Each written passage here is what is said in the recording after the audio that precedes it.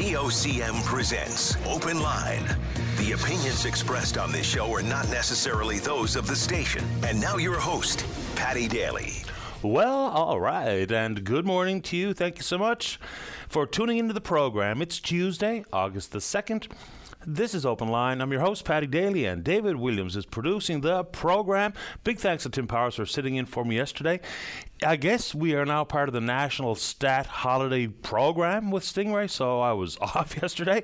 But on a program note, we will indeed, for the first time since I've been in the chair, be hosting a regatta show. So Open Line as usual tomorrow. Just put that in your memory bank if you're unable to call tomorrow and like to join us tomorrow. So coming off a pretty super hot July, and of course made for some forest fires. There's 5 active forest fires in the province at this moment in time. We're told no structures, cabins, homes have been destroyed or damaged as of yet. That's the good news. Some of the cabin owners around Paradise Lake, in a precautionary evacuation, they got out of there just in case the winds picked up, turned direction, and of course those fires can move pretty rapidly when the weather pushes them the way it sometimes do. All right, so townies, some will be playing some regatta roulette tonight. It looks like the regatta, the Royal St. John's Regatta, is going to take place tomorrow. Little bit of overcast, little bit of wind, and possible little bit of rain.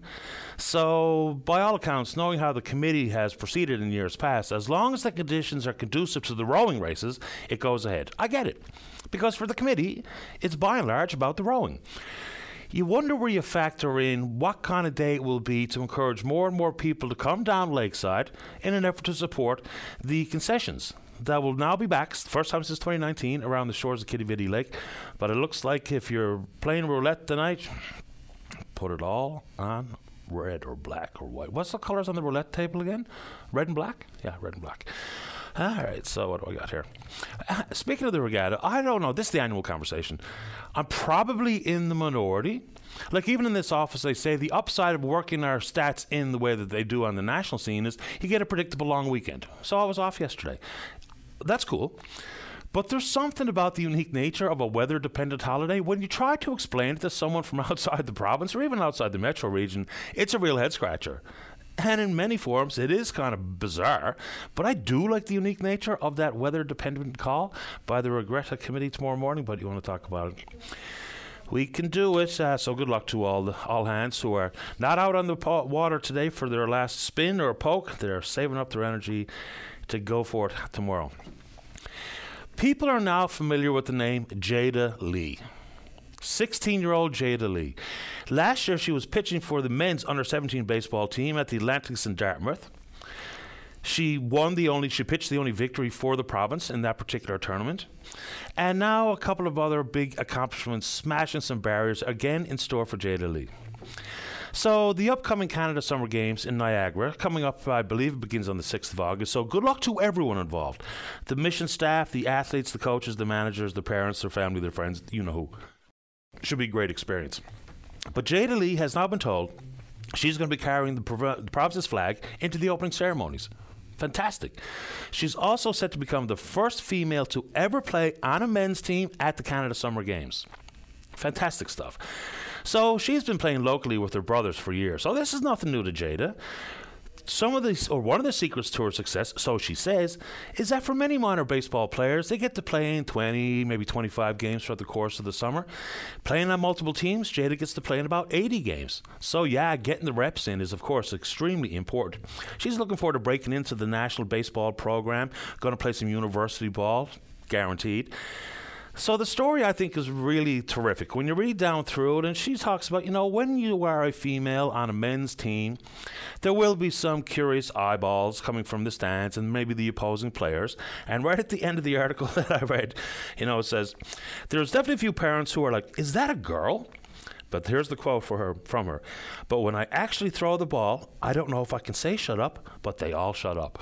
Apparently she's bringing the fastball, bringing the heat at around 80 kilometers an hour, which is a pretty stinging fastball. So good luck to Jada Lee. Fantastic stuff. Flag bearer, first female to play on a men's team at the Canada Summer Games. Great stuff. All right, congratulations to the Newfoundland Labrador under-19 women's ball hockey team. One of the measures when you grow up playing sports around here is how you're going to fare against the big provinces, notably Ontario. You know, it's daunting. But here they go. We're well renowned in the ball hockey world. We really do punch above our weight. I know I use that phrase a lot, but we do. And so yesterday, the under-19 women from the province beat Ontario 2-1 to become national champions. Absolutely great. There was more ball hockey on the go over the weekend, whether it be provincially or nationally. If you can help me understand some of the other results, because I simply saw that pass by.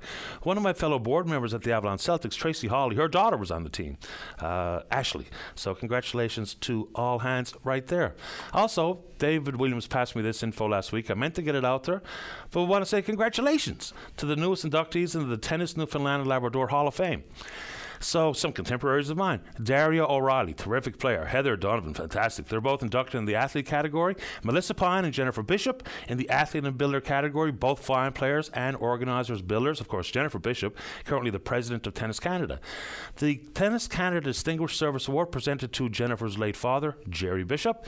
Declan Walsh is the rising star at TNL.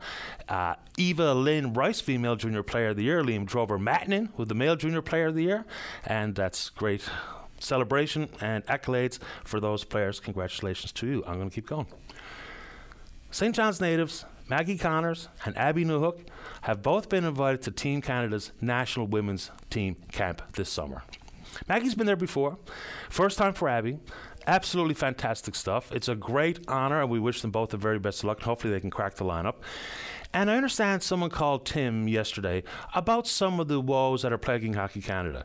I think the caller was getting at the fact that there's lots of good people in the sport. There's lots of good stories coming out of the sport, and that's true. But some of the bad stories and the scandals inside Hockey Canada does not negate the good news. It's important to celebrate good news in any sport, in any walk of life. And please do share some of your good news with me this morning. But that doesn't mean that we turn a blind eye to the bad things. Some of the cultural issues in a variety of minor and amateur sports, including hockey. So we can have both of those conversations at the same time. But let's not turn a dark eye or a blind eye to it, because there are some big stories that have yet to be and should be uncovered and fully understood about whether it be Hockey Canada's role and, yes, the culture inside some of the dressing rooms and some of the teams. All right, a couple more quick ones. I know a bit of sports here, but, just easing into the week. Way to go to Brett Budgell, 21-year-old from St. John's. He played for the Charlottetown Islanders last year in the Quebec Major Junior Hockey League. 79 points on 40 tallies and 39 assists. He played 270 career games, all with Charlottetown. He has signed a contract with the Toronto Marlies to play in the American Hockey League. So has Zach O'Brien, of course, superstar for the Newfoundland Growlers. Last year, 53 games, 28 goals, 50 assists, second in points overall in the league itself. So he, of course, was the Kelly Cup MVP a couple of years ago. He has played in some 13 games for the Marlies. He signed a contract as well, and off he goes. Last one, promise. I remember the 1992 Summer Games in Barcelona. It was after the breakup of the Soviet Union, and some of the countries that were on the outside looking in became part of what they called the Commonwealth of Independent States, the unified team. Athletes from Armenia, Georgia, Azerbaijan, Belarus, some of the Central Asian republics, Moldova, Ukraine, and one of their athletes, a Belarusian, a guy named Vitaly Sherbo. Do you recognize the name? He's an artistic gymnast. He was representing the Commonwealth of Independent States, became the first gymnast to win 6 gold medals at a single games for riding the pommel horse. He won on the rings, incredible. Vault, parallel bars in the team event, and the all-around. The most prolific athlete of the year, Vitaly Sherbo. Okay, moving on. So some say, and I dismiss it in full, that summer is over after Regatta Day. And of course it's not. But it does indeed kind of change some of the mindset. Even though we want to keep summer alive, we don't want to be thinking about school and some of the other things that fall brings. But before we know it, and we're all aware of this, August moves very quickly. And so before we know it, we're into September, and before we know it, we're back in the school. So if you're the parent of a high school student and you've had some worries with the last 3 years, one of your sons or daughters is graduating, moving on to wherever it might be, Memorial University, College North Atlantic, Marine Institute, another vocational school, and had some concerns with how it went, the stops and starts in the hybrid model and learning from home, and you know the rest of it. There was a high school symposium to deal with these particular issues that I haven't heard anything about since the symposium took place. If you're the parent of one of these children, please, or young Newfoundlanders and Labradorians, please let me know what you know. If any additional supports were brought forward, have you been able to avail of them? Do you know any more about the high school symposium than I do? Because at this point, I know very, very little. But I'd like to know, because this is a critically important issue. On top of that, I know this is bad news for the families down in the Burin Peninsula, in Marystown in particular, where the school district has axed early French immersion. It's going to continue for those that are in grade 1, but not for the low enrollment of students coming into kindergarten. There's one family, they have 3 kids. The youngest is already learning some French at preschool, kindergarten, and is ready to go, wants to learn French at the big school. We understand when enrollment is low, it's hard to put forward every single offering inside the K-12 system. And people will bemoan the fact that there's even the inclusion of French or early French immersion, but there is some absolute upside, not only for opportunities after grade 12 and after post-secondary, but it's well understood what the benefits of learning a second language are, for opening up your mind for easier access to other learnings in other areas of the curriculum. So the folks in Marystown, if you're one of those parents and you want to talk about it, let's go. And before you know it, for Memorial University, students that are making their way to the province or to the metro region from other parts of Newfoundland and Labrador looking for a place to stay. We've had the conversations. We understand the rental crush that's out there, the very low vacancy rates, the high and raising cost of rent, and some of the conditions in some of the rental units. So just imagine when you've already got the built-up anxiety, especially if you're a first year, a freshman moving into post-secondary, into MUN, adding housing issues to your level of concern, and then maybe having to work a part-time job, which many have done as they went to university, to be able to pay the bills. We spoke about this some while back, and I don't know what the layer of concern or concentration is on this front at MUN or other post-secondary, but at Simon Fraser University in British Columbia, they have a very formal match-up system between incoming students and seniors in the area. So for a break on the rent, the seniors will have a young MUN student that is carefully vetted and placed with them that will be able to take care of some household chores, get a break on the rent, and do away with some of their worries and anxiety about having a place to live. I wonder how formally that's been implemented at MUN or other post-secondary schools. If you, once again, are one of the students or the family members and can fill in the blanks for us, we can do it. And part of paying your bills is paying your hydro bill. So in the most recent newsletter coming from Newfoundland Labrador Hydro, the July newsletter, electricity bills as a result of the rate stabilization adjustment were set to decrease by 6.4%. Always good news. What it's supposed to and intended to do is reflect the actual cost of generating electricity in the province. Add to it, and not as well documented or advertised, offsetting the 6.4% decrease is a 6.1% increase in our electricity rates so that Hydro can begin recovering and paying for Muskrat Falls. They say it's going to add up this year to about $43 million, which is the epitome of a drop in the bucket against the however many $1 billion it's going to end up costing.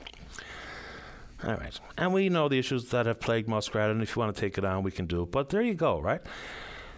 The consumer advocate Dennis Brown says this is reasonable.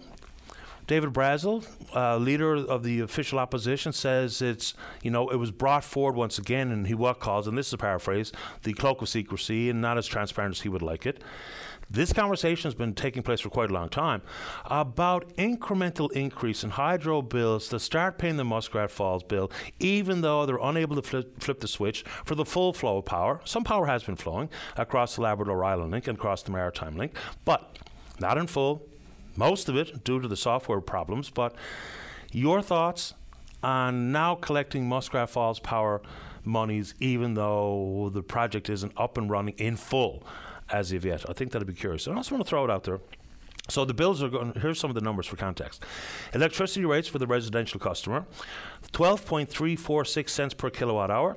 The basic customer charge increases, albeit very slightly, from $15.81 to $15.83. And it's all part of this quote-unquote rate mitigation fund. You want to tackle it? We can do it. And I wonder, I'm actually quite keen to learn more about the doing away with the ban on wind generation for electricity in the province and wind generation for hydrogen in particular. We had Minister Andrew Parsons on the programme. There is still a lot of work to be done to really understand 100% what's going to happen.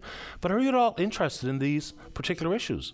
We haven't had much in the way of conversation and or emails or tweets about it, but I'm really curious as to see what's going to happen here.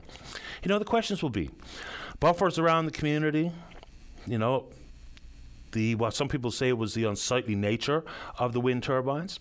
I think really importantly, given the fact that not every project is going to be a roaring success. So is the plan, or will the plan be, to lease Crown land, because we've got to maximise value? You know, it'll come in the form of an increased tax base with some jobs, some upfront in the manufacturing and all that R&D type of work. And the minister was clear and quick to say that there is going to be some strict attention to the R&D portion of this stuff. But if not all projects are going to potentially be successful, let's hope that we lease the Crown land as opposed to sell the Crown land, and all of a sudden a project that may not be working as intended, the proponents will now be sitting on what is inherently going to be some valuable Crown land. So that's one of the facets I think we need to keep an eye on. What do you think? Let's do it. All right, moving on into healthcare, and this is a rotating problem for different parts of the province, but the emergency room in the Bonavista Peninsula Healthcare Centre closed today for 24 hours. Human resources concerns. All right. You know, the thought is, does anybody care? Is anybody doing anything? I think, even though nobody wants to hear this, I don't think it's a matter of people don't care, because politicians, if they were able to come to the microphone and the TV cameras with big good news announcements in healthcare, that would be a political victory, which is enough for anybody to care as a politician. But it's also, you know, what are other measures that are taking place? So if a family doctor sets up shop and has a full patient roster 3 years later, there's a $100,000 bonus coming your way. To keep some of these more rural emergency rooms open, there's the opportunity for a doctor to make an additional $800 a day to take on some of these ER shifts. And it's not just doctors. We know the burnout and the 600 vacancy of nurses, 900 nurses set to retire. Add in LPNs and nurse practitioners and social workers and pharmacists and porters and orderlies and all the rest of it. But I know that's as wide as it is broad. But is there more you think that can be done? Like, even if it's about flexibility of schedule. The doctor that was willing to stay on Bell Island if some of their needs and wants were met. And they weren't, and he's gone. So I think there's a lot to that. If you want to take it on, we can do it. And today is a day for community groups involved in mental health services and addictions. The grants up to $200,000 worth are going to be applied for, and the deadline for those is coming up. It's not quite yet. It's September the 30th. So any individuals, groups, not-for-profits who work in and promote mental health and mental well-being and addiction support, that a bit of money is out there for you to apply for, which is a lot of work, to say the very least, to apply for these monies. All right, we are on Twitter or VOCM Open Line. You can follow us there. Our email address is openline@vocm.com. One fella did see, I saw it flow in through the corner of my eye. Ed says, refer to the under-19 Newfoundland Labrador Women's National Championship ball hockey team. They're the first NL ladies under-19 ball hockey team to win the gold medal, plus they were undefeated in the tournament. That was an FYI, which I appreciate.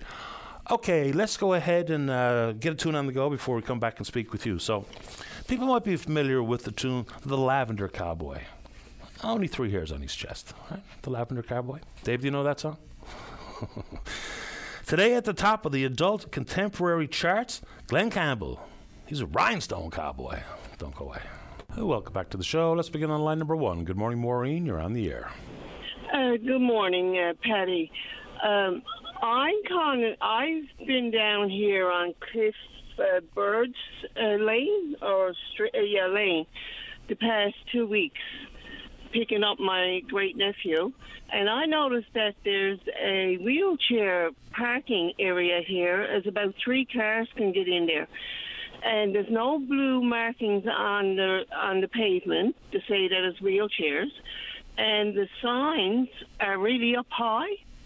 So if you're going in that, if you're going in that area and you're backing in, you can't see those signs. I know we got the look around when we park to see where the signs are to, but anyone, I just told 2 people here that time, they were parking, that it was a handicap zone, and when it gets out, they're dumbfounded because I tell them the signs are there and it keeps looking up, right? Maureen, just 1 second. Where exactly are we talking about?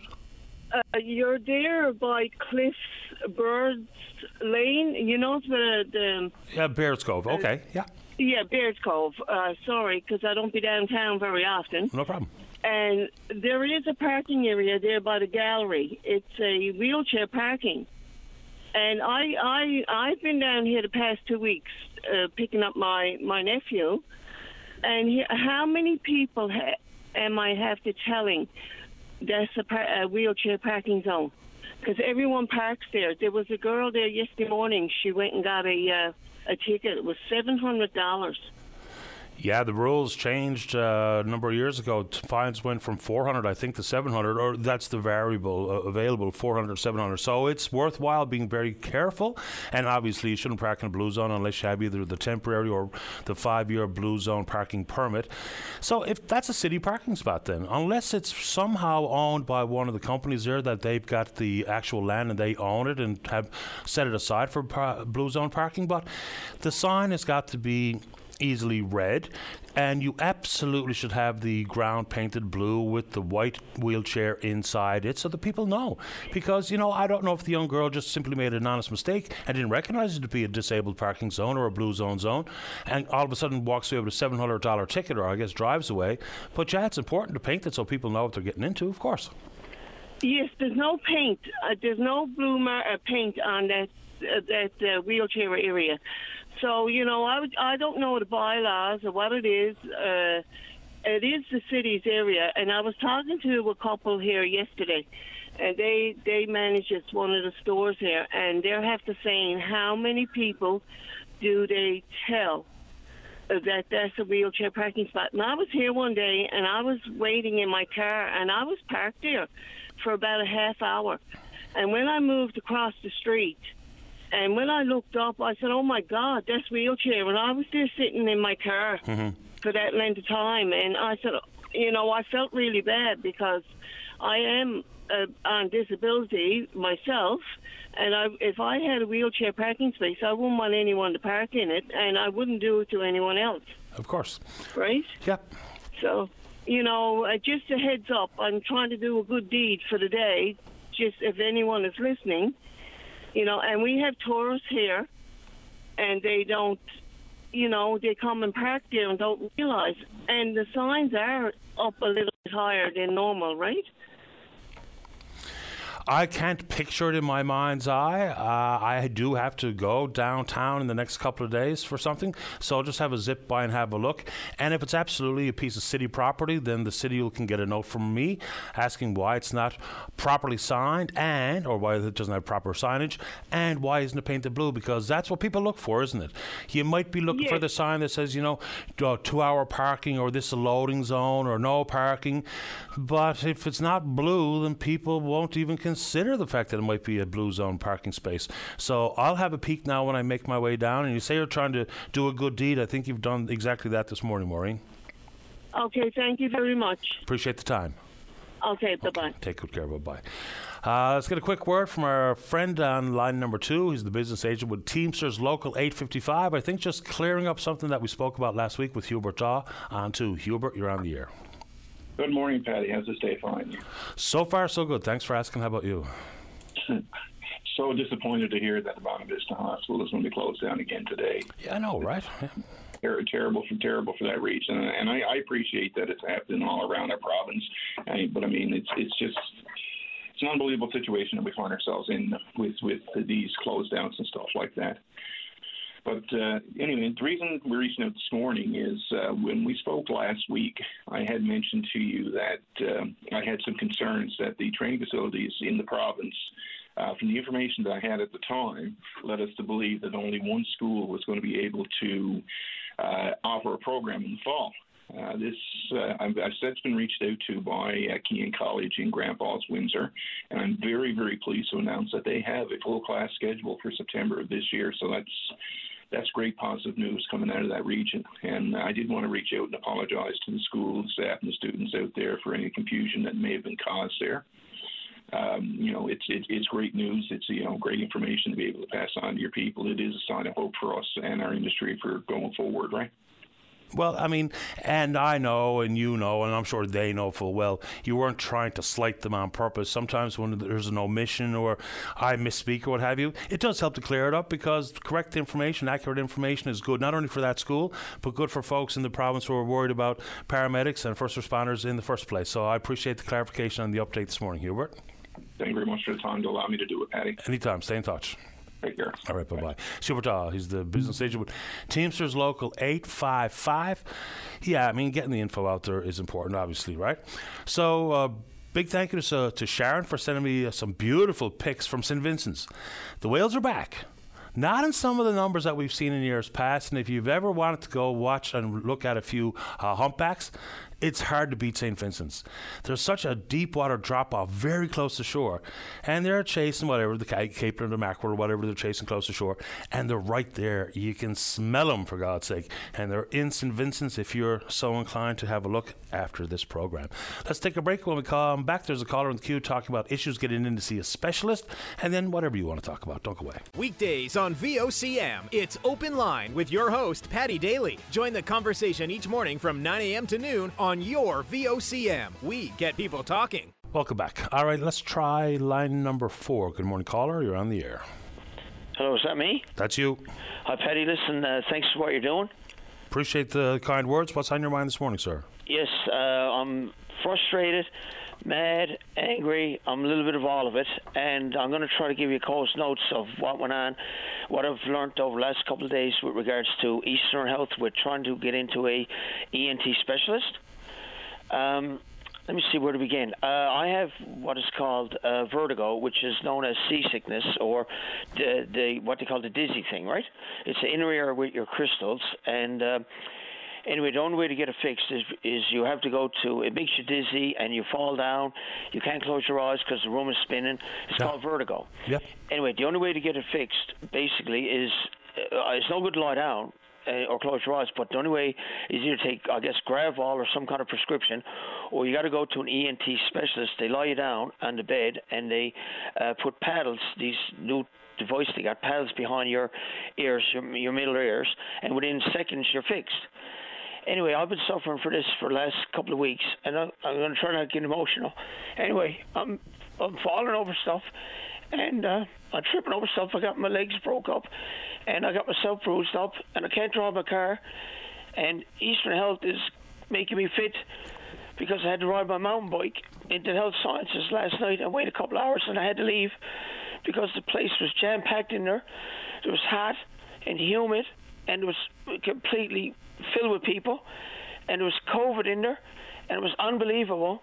And Eastern Health is telling me that the only way to get to an ENT is go in and be triaged or go in an ambulance, which is crazy, $115 for an ambulance, and that's the only way I can get a referral because I can't get into my GP to get a referral to get to an ENT. Yeah, so and I mean, I'm so suffering, and I didn't mean to cut you off, but no, I'm sorry. They're telling me to go to the ENT on call, but I can't get access to the ENT on call because I'm trying to short or navigate the system, and my GP's receptionist is telling me to go to the Health Science short track to get a referral from the Health Science and emergency to get access to the ENT on call. Paddy, I don't understand it, and I got myself broke up, and I can't drive my car, and I had to ride my mountain bike, and the parking lot was half full at the public waiting area, and she was jam-packed in there, and you should see all the people that were sick at the Health Science last night. I had to leave, Paddy, because my mom...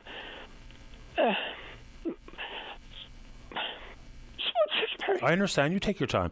So just a couple of things. Needing a referral from your GP, your family doctor, to see the ENT. For folks who might not be familiar with the acronym, that's your ear, nose, and throat specialist. Yes. Vertigo, knock on wood, I don't have it, but I have in the past had a couple of occasions where I've had some dizzy spells, and it is extremely troubling and upsetting, off-putting.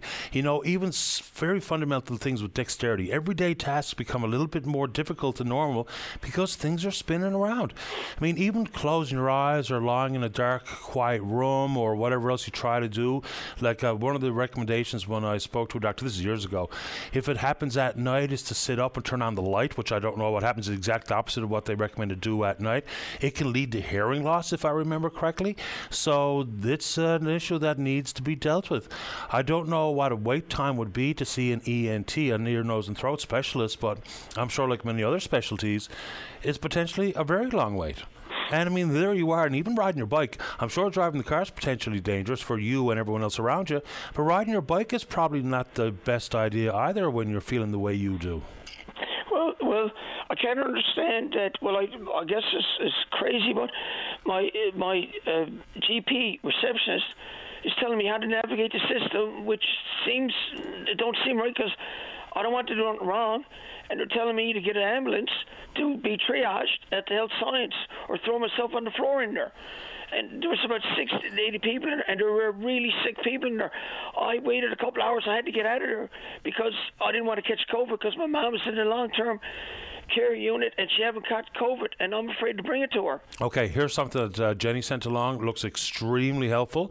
Whoa. It's called the Newfoundland Labrador Balance and Dizziness Centre. It's here in St. John's on Elizabeth Avenue. It's located at 60 Elizabeth Avenue. They're also in Grand Falls, Windsor, 32 Queensway. Wow. They operate Monday through Friday from 8 to 6 until it's 8 to 8 Thursday, and Friday from 8 to 5. I have a phone number as well and an email address. This could be extremely helpful. Yeah, what do they do for you? Well, they treat a variety of things. So I just had a very quick look because I just saw this 30 seconds ago. So they do vestibular rehab, neurological rehab, concussion clinic and rehabilitation, orthopedic surgery, up and down the line, dry needling, shockwave therapy. I think that's more for like ultrasound for knees and stuff like that. Speech and language pathology, counseling, tele-rehab, up and down the line. But if they're involved in balance and dizziness, of course, one of the issues inside that would be vertigo. So let me give you the phone number. Okay. It's 700-1474. Yeah.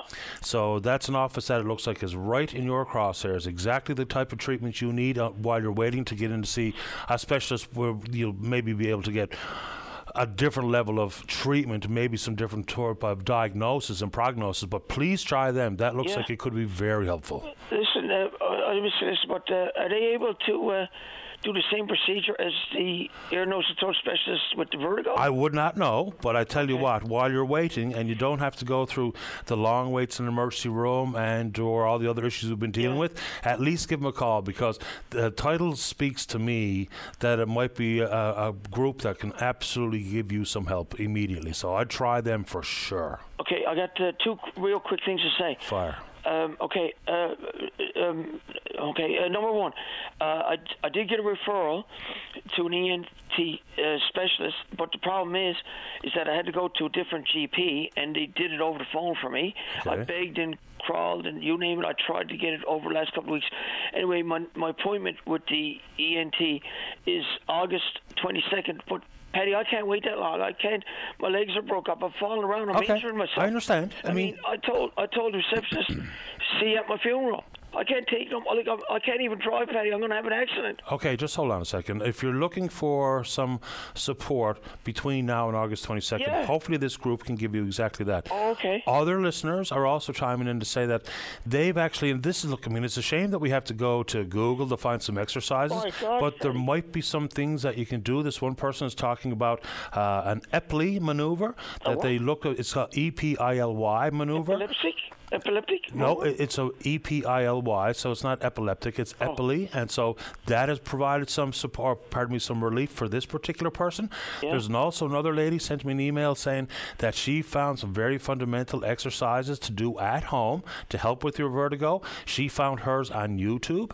So now always be careful, because YouTube is not a doctor, but between the Dizziness Center and maybe some online exercise you can find, Between all of those and August 22nd, maybe you can get some relief and get some control of your symptoms. Hopefully that helps you out. Let me know how it goes. And I was going to say one other thing.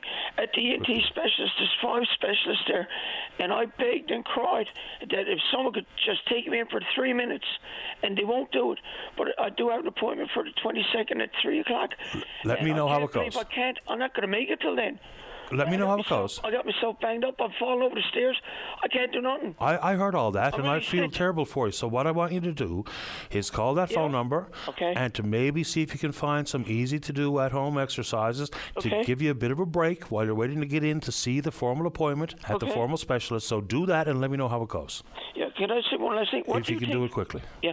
What do you think about the what do you call it? The receptionist and whatever telling you how to circumnavigate the system. I think that's disgraceful. Like telling me how to get around it. Like go to emergency to try to get in touch with an ENT that's on call. I mean, that's crazy. But they're not trying to be disgraceful. What they're trying to do is give you some tips that might get you seen a little bit quicker. It's a shame that it's come down to those types of conversations and comments coming from the pros, but they're not doing it to besmirch the system. They're not doing it to send you in a bad direction. They're probably just trying to help you, just like we are this morning. So make that call. Yeah. Let me know. Okay? What was I going to say then? Just make the call and let me know how it goes. They told me not to go on the air with Paddy Daly. Who? The ENT receptionist and the switchboard told me not to go on. I told them I can't take no more. But who cares about that? Look, they told me not to go on the air with Paddy Daly. It would make it worse for me. No, it's not going to make anything worse. It's not going to do anything for you. If they hear me on the air, they're going to make it worse for me. If they do anything like that, you let me know. I'll be sure that's the last time they ever say that to anybody. That's what they said to me, Paddy. Hold on a second.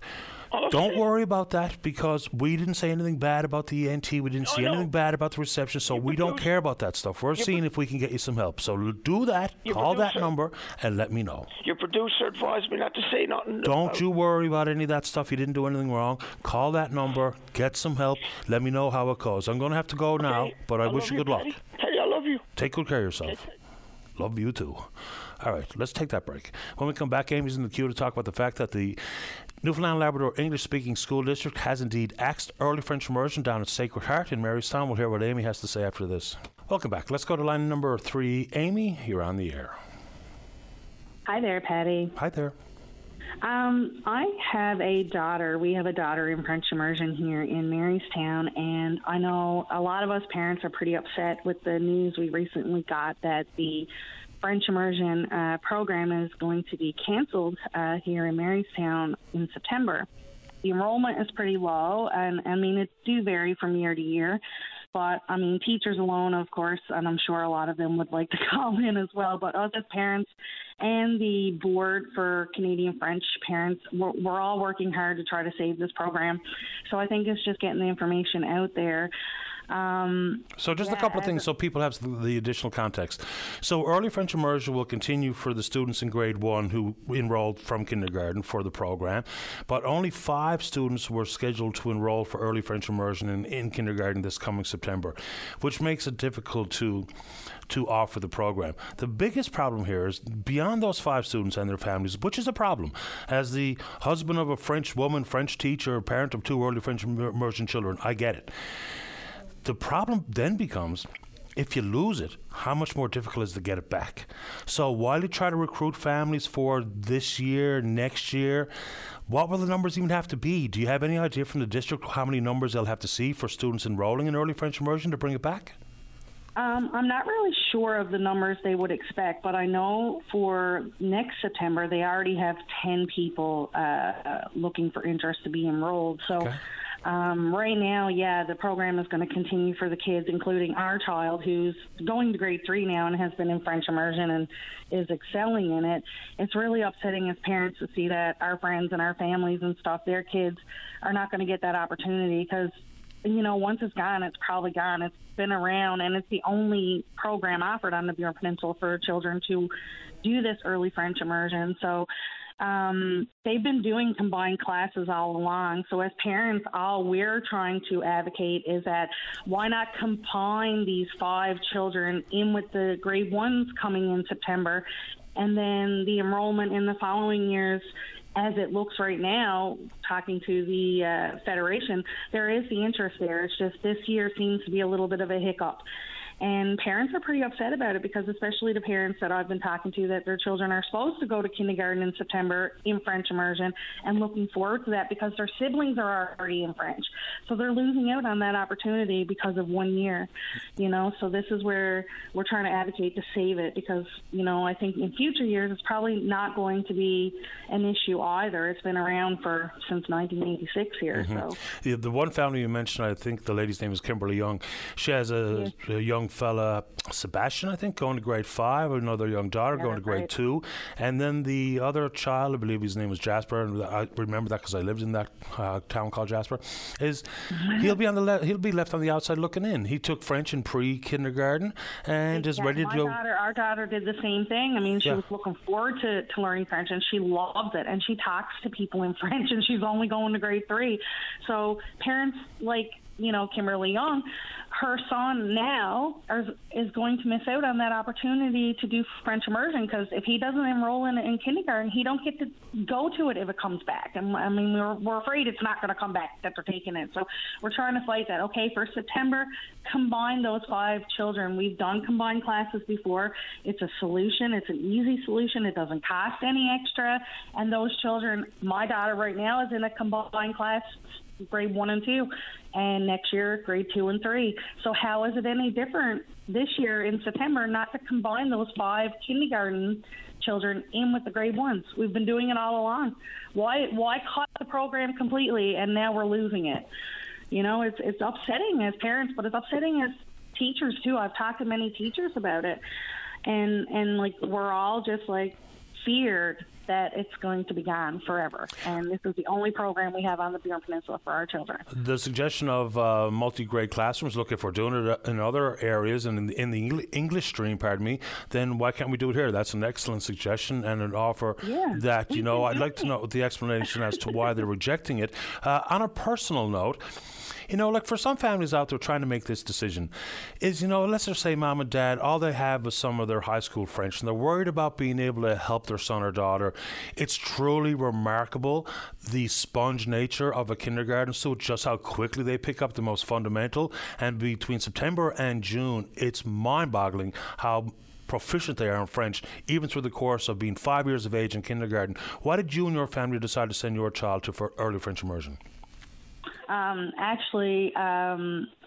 daughter she has one parent who's bilingual, by trade, like done French all through school, went to university and studied French. So it was an easy option for us. We wanted that opportunity for our daughter. And, we're happy. We're happy we got to do that. And I feel for the parents who are going to miss out on that, because my daughter is going to continue French immersion right till she graduates and hopefully have a future. There's so many graduates from the Burin Peninsula who are working in the field and using this French.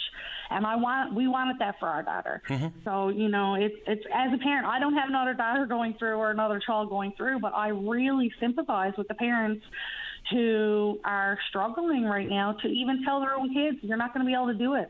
I prepared you all along. We've done French preschool. We did the same thing with our daughter. And to make sure that the interest was there. And our daughter is only going to grade 3, and she can pick up a book in French and read it. And she can pick up a book in English and read it. And, it amazes us every day, the learning that they get from these French immersion programs. Yeah, you don't leave English behind. Yeah. That's a myth. And, some say, well, it's just an opportunity to work for the federal government. No, it's really not. If you stand back and look at some of the research that goes into the benefits of learning a second language, the benefits of the arts and music in school, it talks about creative thinking, better memory, problem-solving skills, a lot of things associated with opening up that side of your brain to learn a second language can offer you better opportunities and enhance your skills in areas that's beyond French. Just in your ability to learn and problem solve and creative thinking is enhanced. If you just look at the academic research, don't need to leave it to me to tell you, but those things are well understood. So it's bigger than simply learning and understanding, being able to speak French. And you know what? Here on the Burin Peninsula, we get a lot of people from St. Pierre, and I have witnessed my daughter in Walmart hearing someone speak French and communicate with one of their children. Sure, there you go. amazing, right? Yeah. So, like, it's the education part of it, but you're right. You're saying, like, it's not just the education part of it, but we're fighting for the education, because if we lose that part of it, it's gone, So we've been combining classes all along. Our daughter's been doing absolutely amazing in a combined class. So just because there's 1 year of low enrollment and showing next year there's 10, we can combine these 5 children coming into kindergarten with the grade 1, like we've been doing all along. Like, why cut it? Why just throw it? You know what I mean? Like, it's so upsetting. And I know I'm not the only one upset about it. And I'm not affected directly, but indirectly I am, because my daughter has friends that have siblings, and Jasper being one of them. Okay. Like, they talk about going into French. So, it's taking something away from them that really don't need to be done. I don't think it's necessary for them to just cut it. And we're advocating and we're doing everything we can. So figured I'd call in Open Line and get it out there, because a lot of people are just figuring, well, the enrollment's not there, it's a dying program, but it's really not. Like I said, 10 children have already been put on the list to do it next year, so it's only this year. Why take it away because of a hiccup? We're getting enough cuts on the Bjorn Peninsula. We don't need to cut education for kids. Understood. I really appreciate you making time for the show this morning, Amy. So bon chance, restez en contact. Oh, merci. Take good care. Bye-bye. Okay, bye, Amy. That's just a bit of good luck. So appreciate Robert's patience. He's in the queue, wants to talk about the doctor shortages in Central. It's, of course, everywhere. But every now and then, maybe it's just the frequency of the notes that I see, somehow it feels like it's a little more dire and frequent in Central. Now, of course, none of that changes with the amalgamation of all the 4 regional health authorities and some of the issues and questions associated with that move. But we'll hear from Robert right after this about what's going on out in Central, and then we're going to come back and speak with you about whatever's on your mind. Don't go away. Join us for On Target, 1 hour in which Linda Swain examines topics that mean the most to you. On Target, weekday afternoons at 1 on your VOCM. Welcome back to the show. Let's go now to line number 5. Good morning, Robert. You're on the air. Good morning, Patty. I'm calling from St. Albans this morning, here in beautiful Bay d'Espoir. Welcome to the show, and thank you for your patience, Robert. No problem, sir. No, I've got a little story of my own this morning about the healthcare system, that we're facing now in Newfoundland. My wife has been recently diagnosed with rheumatoid arthritis. Oh, my. And until you see someone suffer from rheumatoid arthritis like she has, you really don't understand, what's happening. I hear her in the middle of the night crying, middle of the day, she got to go to bed, and she's in there crying. I have to help dress her in the mornings, help get her to the washroom. It's not an easy thing to watch your wife suffer like that. I know. I have a friend with rheumatoid arthritis, so I've seen it in action. It's extremely debilitating, and it's not just about inflammation and joint pain and redness and tenderness and stuff. I mean, they are exhausted 24/7. Oh my God! Fever comes and goes. He's lost about 70 pounds. He was only $185 to begin with, so it has hit him like a ton of bricks. So not that I've lived it, but I've seen it in action, so I can empathize with what you and your wife are going through. Yes. And so she's been seeing a doctor in Grand Falls, and he's put her on some meds. And sometimes the meds for arthritis takes a while to kick in. And it looks like this one is taking a long while because it's not doing a thing for her. And she talked to her doctor again. And the last time she talked to her on the 27th of July, he said, I got to get you in to see a specialist in St. John's. So yesterday morning, the phone rang. I said, great. Looks like she's talking to someone in St. John's.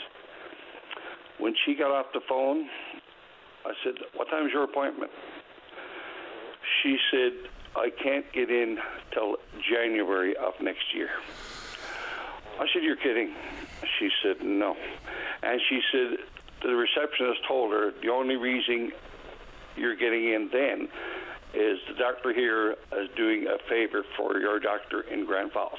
Wow. Now, isn't that something? It's extraordinary. So this is to see a rheumatologist. Yes.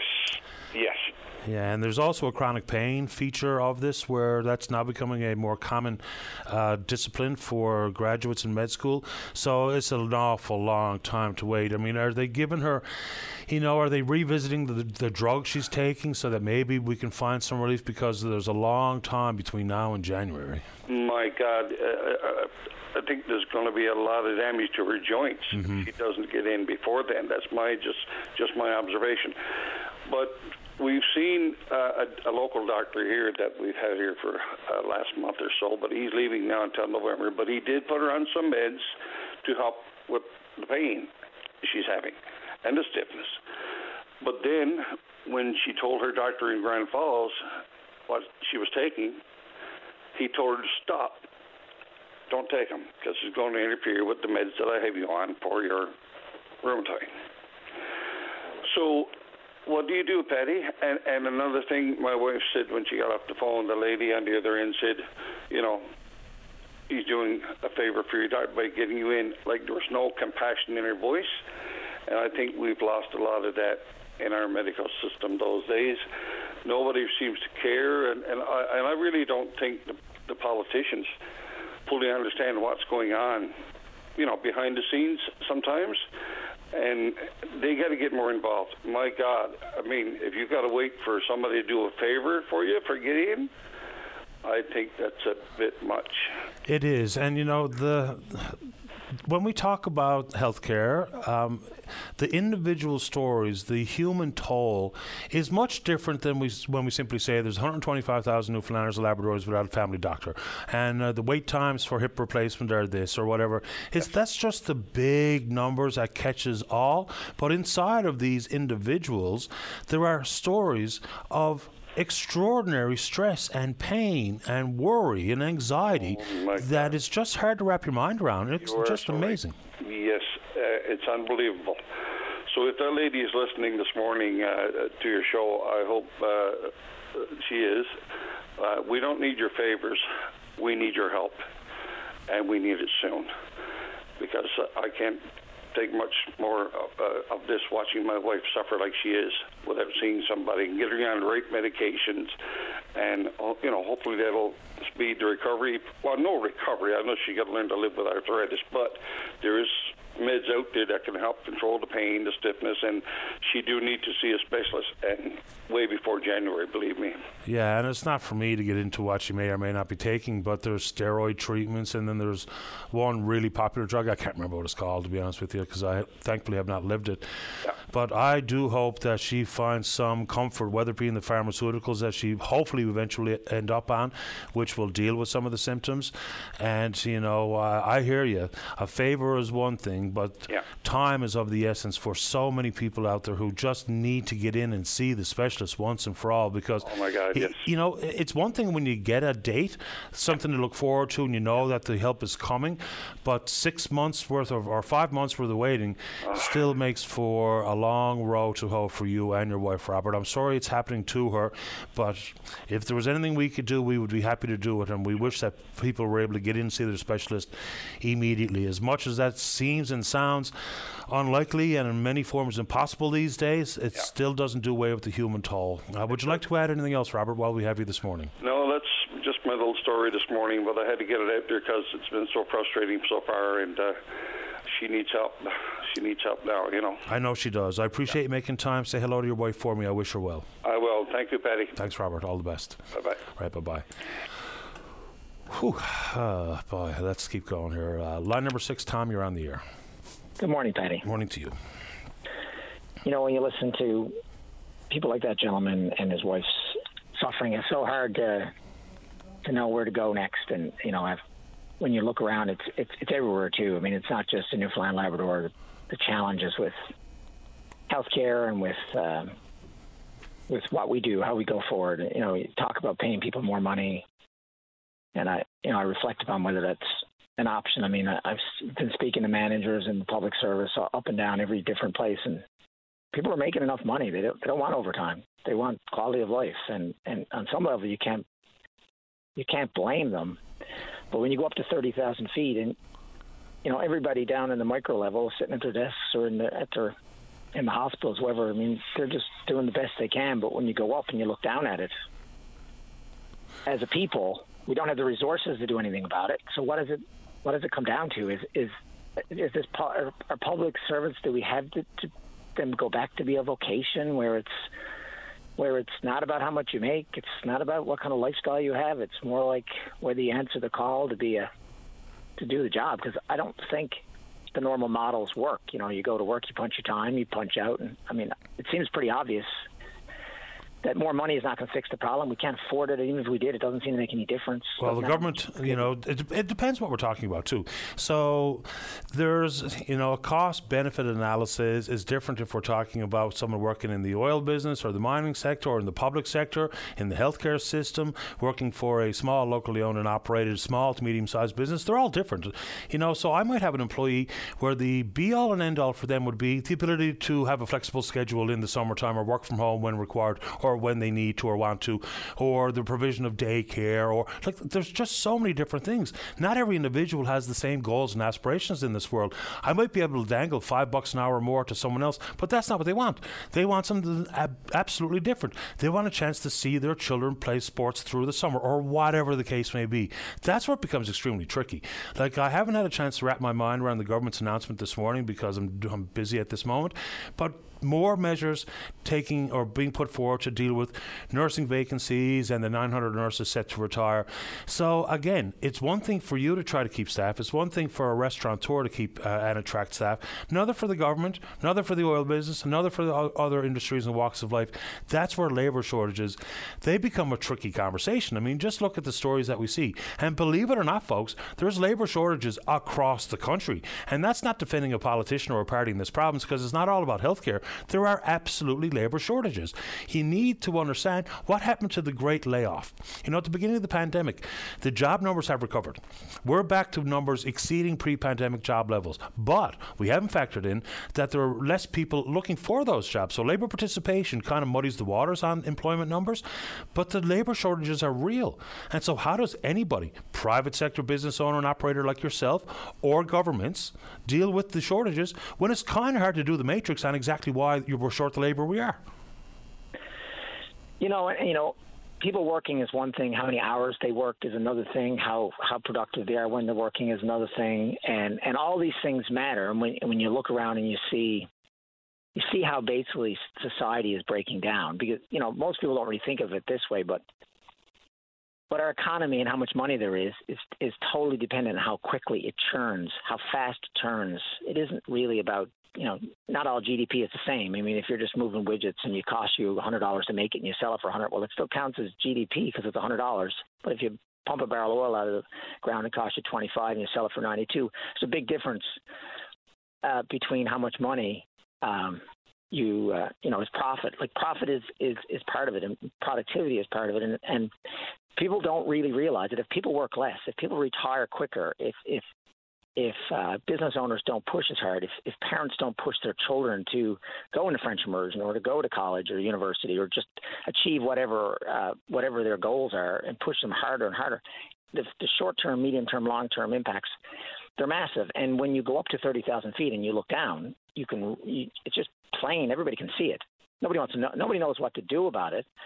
But collectively, somehow we have to realize that every person has a responsibility to lean in. And you know, JFK or whoever said it first. You know, don't ask what your country can do for you, but what your province what you can do for your province. And literally, whether it's volunteerism or helping your buddy build a shed, or it's making sure if you work in a government department or in a business that you really do lean in, that you realize that every hour matters. I mean, what you do on this show and Dave and everybody does is so important. And I reflect upon it. I listen to when you hear the breadth of conversation and the critical thinking, and you can see, in my opinion, you can see how the province has evolved since I became involved. Because I really didn't pay attention before, but in the last 124 weeks since you and I first spoke on March 17th, 2020, it's amazing how more open-minded people are. And these conversations are happening around water coolers, around dinner tables, on this show.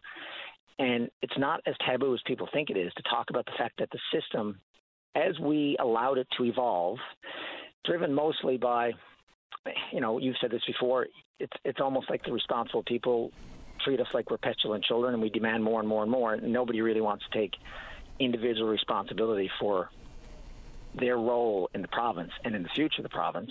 But that, when the responsible adults sit back and let the children run the place, it's Lord of the Flies.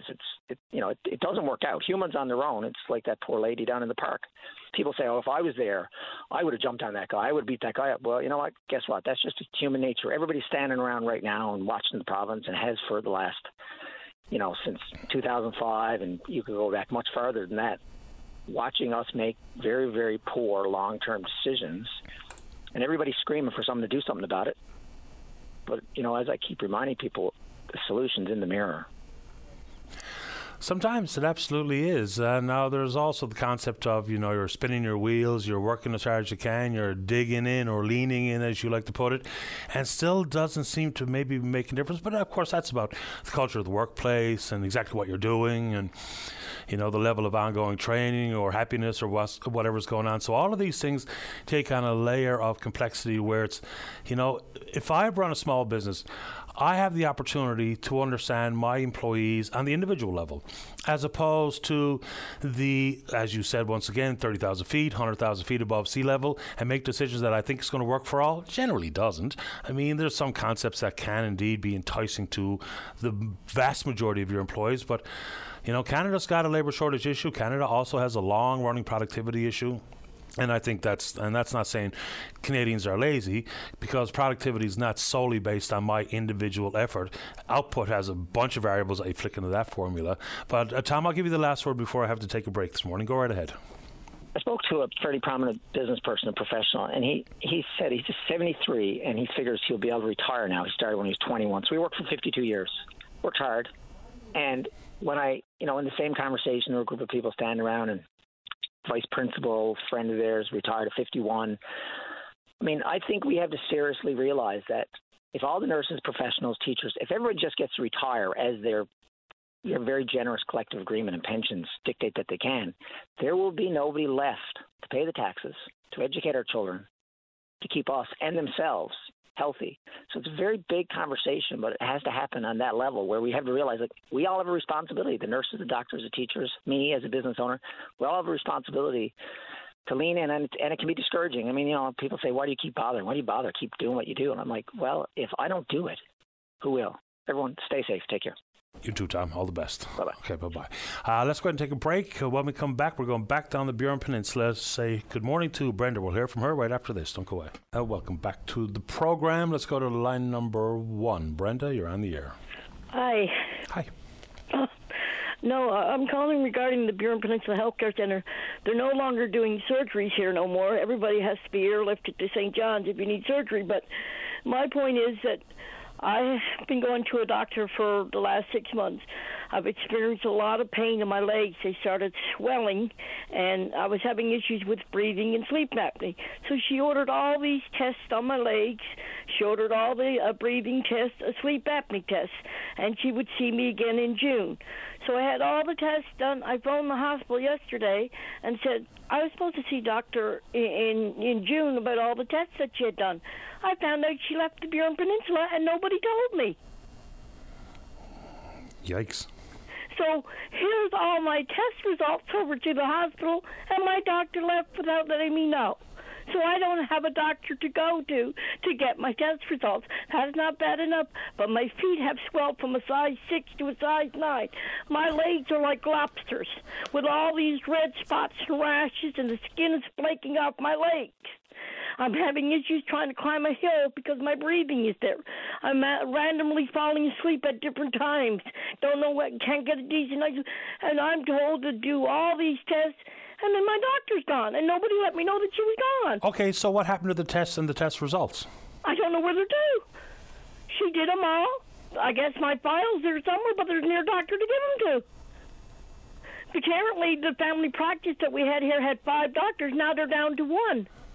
They're no longer performing surgery at the Bureau Peninsula Healthcare Center. If you need surgery, a helicopter takes you at the helipad to St. John's to do the surgery. I understand that. No doctors there to do surgery. But first things first, you need to get the test results. So. And how am I supposed to get them when I don't even know where she is? Well, if the clinic is still open, maybe the clinic can help you get you in touch with where the records are. There, and he can't see me because he's so booked that he hasn't been able to get me in. So they asked me to find another doctor so then my file could be sent to them.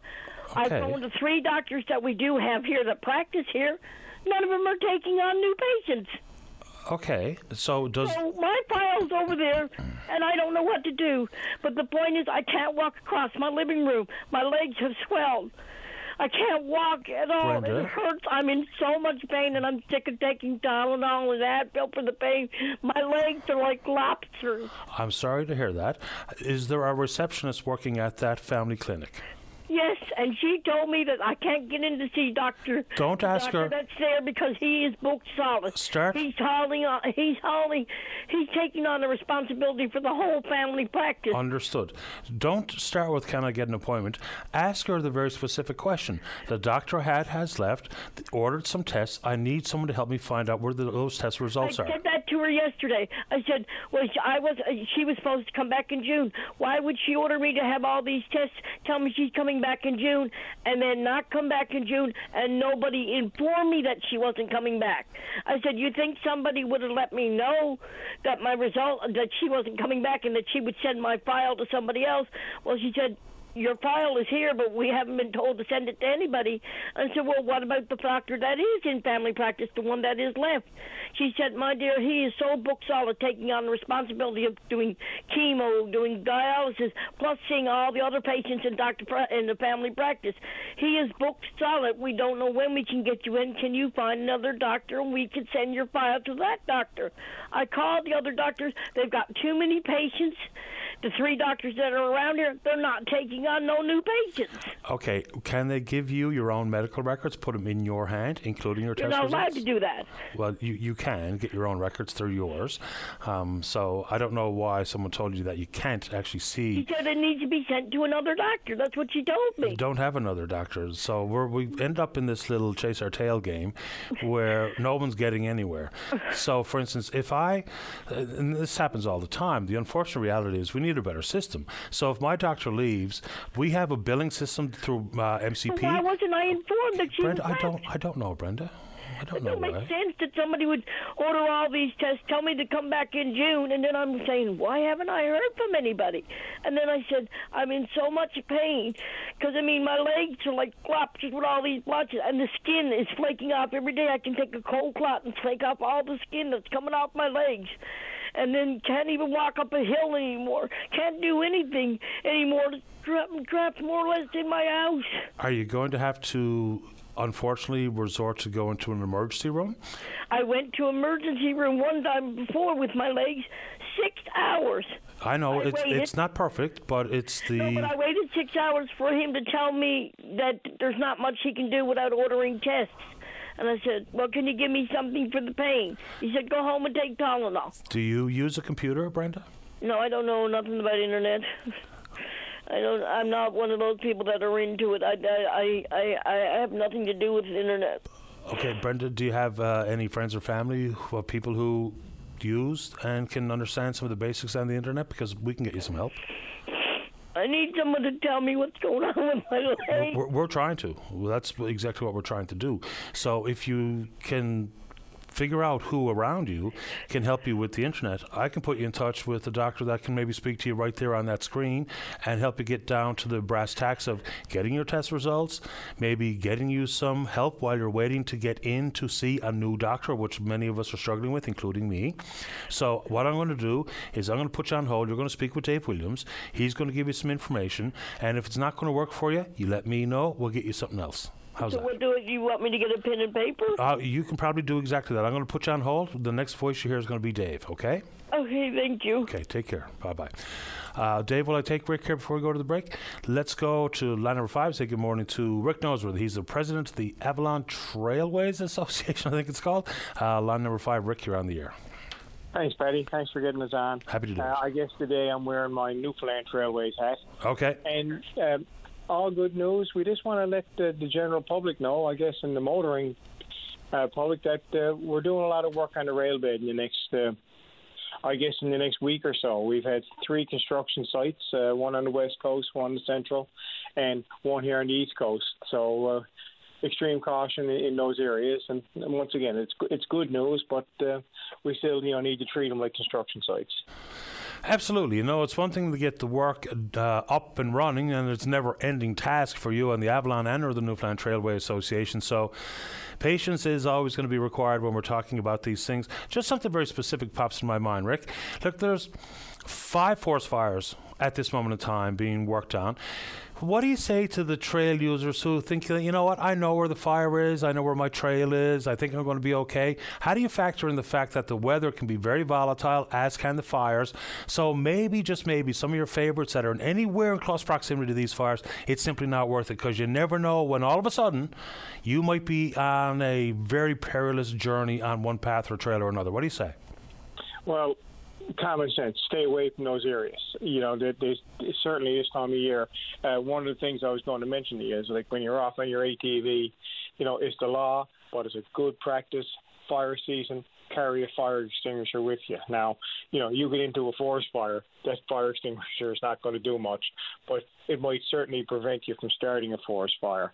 And, stick to trails that like I said, right now on the trailway, we have some construction sites, but the trailway is a safe bet. It's good, safe, lines. Right now, there's no forest fires threatening that area as far as I know. So, you need to follow the news. You need to watch and talk to the local people where the risks are. Yeah, because, sometimes some folks will be really risk adverse, never going to take even the slightest chance, regardless if we're talking about under a quad or anything else. Others, maybe not so much. And so you might think, well, the wind is blowing that direction, my trail's on that side. Next thing you know, you might find yourself not only with the potential to be surrounded by fire, but air quality and things start to factor in. It could lead to, I know that's a very specific question and wasn't what you called about, but I'm just curious what you and other outdoor lovers think about when you know that some of these fires are happening. I mean, to the extent where we had to close the highway. But I guarantee you there were still ATVs and side-by-sides and stuff very close to that fire doing what they do on the trails. Paddy, it doesn't make sense. I don't understand that people need to, weigh out the risk. There's no need to be in those areas. They're asking people to leave. Why would you even want to be near it? Like, we see this all the time with a lot of things. 98% to 99% of outdoors people are using good judgment. But, like with anything, we get to 1%ers that you just don't know what they're going to do. You can't even predict, not to be sarcastic, but how do you predict an idiot? We just don't know what some of these people are going to do. Yeah, I get it. And who knows what anyone's going to do at any given day, regardless of what we're talking about. Last word goes to you, Rick, before I take a break. Well, listen, be careful in these areas. The trail is still officially closed out on the west coast. When we get McDougall's done, it'll be open. 3 bridges being done in central. Eels Brook, Jumpers, and Rattling Brook. Use extreme caution there. And our grading project has started here on the Avalon, going from Woodford Station west. That's a nice project for us, and we're hoping that we're going to get some buy-in from the ATV community. We have on our website or on our Facebook page, you can donate to that, and the more donations we get, the further west we can go. But right now, we're hoping to get from Woodford Station up near Brigus Junction, but then again, like I said, if we get some buy-in and donations, the sky's the limit. So be careful in these areas and ride safe, and keep an eye on the weather. Sometimes it might be this too hot to get out there and too risky, so be careful. Appreciate the time, Rick. Thank you. Thank you, Paddy. Take good care. Bye-bye. It's Rick Noseworthy. We'll just say the Trailways Association. And, of course, given the really warm weather that we've experienced right throughout the month of July and most of the summer, I mean, June was absolutely beautiful as well. That'll bring forward some more concerns about the heat in the side-by-side, wearing the helmet and the like, and if you want to tackle that, you know what to do. When we come back, Nicole wants to talk about sanitation protocols she sees at the box stores. Michael wants to talk about wind energy. Don't go away. Got plans for midnight? Bring your VOCM along with the best soundtrack for every night, anywhere. The VOCM All Night Show, midnight on your VOCM. Welcome back. Let's go where? Line number 2. Nicole, you're on the air. Hi, Patty. Hi. I called in today to talk about my incident at a box store last Thursday. Okay.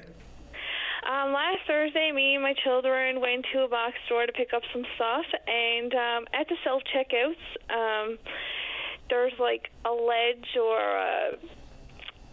a leap or something. I don't even know what you would call it. And there was, I don't know if a piece of it was broke or there was something on it or what, but when I was putting the groceries in, my leg ended up hitting this sharp piece, and blood started gushing down my leg everywhere. And I asked one of the ladies there, because there's all kinds of employees around, can I have a tissue or a Band-Aid or anything, you know, to tie me over till I could see how bad it was. And you know, she gave me the tissue, but nobody asked was I okay or anything. And then when I was going through the door, I got stopped, and the blood was pouring through the tissue, through, like, down my leg, on the floor. Can I see your receipt? So I stopped there doing that for a little bit, and then he said, okay, have a nice day. And then with calling Walmart since last Thursday, you know, I never got, I'm sorry this happened to you, we'll check it out, you know, or anything like that. It's like nobody got any compassion anymore in the world. I don't know. So there was something simply broken off, like a piece of molding or something around a ledge on a shelf, and something sharp, and you just cut your leg on it? That's what happened? Yeah, at the self-checkout, and, like, where they're so germy, like, hundreds of people are using them every day. Like, you know, do you think they would have offered a Band-Aid or some saline or something to clean it out, right? Like, you know, accidents happen, and, you know, but it's like, she said that when I was talking to the manager, she can't really see that happening because an incident report would have been done right away. There would have been different protocols. Yeah, well, it didn't happen, obviously. So a couple of very quick things is, you would think number one question would be, what can I do to help? Number two would be, can you show me where this happened so we can make sure it doesn't happen to another customer? Right, and that's why I was calling in, because I said to them, if a little 2 or 3 year old, that could have been their eye, right? You know how little kids are, you know, running around the cash while mommy's scanning everything. Sure. Right? Yeah, so you deserve a little bit more attention, and obviously is for someone to realize where it was, what happened, so that they can snip it off or cut it off or sand it down or whatever, because I can't really picture exactly what it is you got yourself on, but those two things you would think would be the very first to considered by whatever, be the staffer, the manager, the supervisor, whoever is in-house. I'm sorry it happened to you, Nicole. Are you all right? Was it just something small enough for a bandage? It was only a cut, like a swelled up really big, and like I am bruised, like almost from my knee up to my hip. Like there's a big bruise over my leg, so I'm really uncomfortable. The seat in my car is full of blood. I tried scrubbing it. I'm going to have to bring it in and get it cleaned out, but like I just wanted to bring awareness, like, and then to call in to let them know and be basically told, you know, I don't believe this happened at the store, because protocols would have been taken differently. Yeah, well, if it's as bad as you describe, you should get it documented, because just in case, for instance, if you have an infection because of whatever you might have picked up off of that, whatever it was, sliver of plastic or wood or metal I or have whatever. an appointment now, 11:30, and that's my thing is infection, because like it's really painful and irritable. And yeah, they'll know. It's black and green and like every color. Green's not a good color. So hopefully that's not the case, but it's important to get it documented. And then what I would do, regardless of it's serious, severe, infected or not, I'd bring that report directly to whatever store we're talking about and say, you'd like to see that included in an incident report, and can I also have a copy of the incident report stapled to this for my own records, and see how they dodge or tiptoe around that one. But let me know what happens, Nicole. I will. Thank you. You're welcome. Take good care. Bye-bye. All right, bye-bye. Break time, is it? Okay. I appreciate the patience of those in the queue. Michael in particular wants to talk about wind energy. We'll get that one first, right after this. And let's see. Welcome back to the show. Let's go to line number 3. Good morning, Michael. You're on the air. Yes, good morning, Paddy. Morning to you. How are you doing today? Doing well, thanks. How about you? Good. You mentioned earlier about wind power and the issue with property where to install the wind power or whatever. Mm-hmm. We have a wide expanse of land going across the island where there's big electrical poles already in place. Why not use an extra 10, 15 feet off that and install the towers along that power line and then wire it into the grid that way? But that's the question is, do we even want that? And here's why I ask. Because the wind projects are going to be different. If it's to power up, I'll just use the example of a mine, and whatever they don't use, they sell back to the grid. That's different than having set up shop in the Port of Stephenville through electrolysis producing hydrogen for export to the European Union. Because for my money, and like I asked the minister last week, I'm not so sure any wind projects that are going directly back into the grid are a good thing for me and you. The reason I say it is, as much as it's a deeply flawed business model, we are the only customers, by and large, for Muskrat Falls Power. So the more power that comes in, maybe the less we consume from Muskrat. Consequently, as dumb as it sounds, we'll end up paying even more for Muskrat than we do without a contribution of wind into the grid. So it becomes a really seriously tricky piece of business for government to evaluate how wind project for a mine, a wind project for a sale into the grid, which I think should all be rejected in full, and or hydrogen processes or what. So I think I get where you're coming from. Why not use the transmission lines that are already in play? But those transmission lines are just leading to my home and your home. Right. No, that's just something I thought of. So yeah, and I heard one of the topics was about property and misuse of government grounds and everything else, right? I think that's an important one because you can't say wind good, wind bad because they're all different, but not every project is going to stand the test of time. So I like to think we're going to be very careful about how we approach Crown land because, the news story right in the first paragraph says opening up all Crown land to proposals. So what happens if I buy it, I buy a piece, I put up a half-hearted wind project that comes to an untimely demise in 5 years? I own this piece of Crown land now.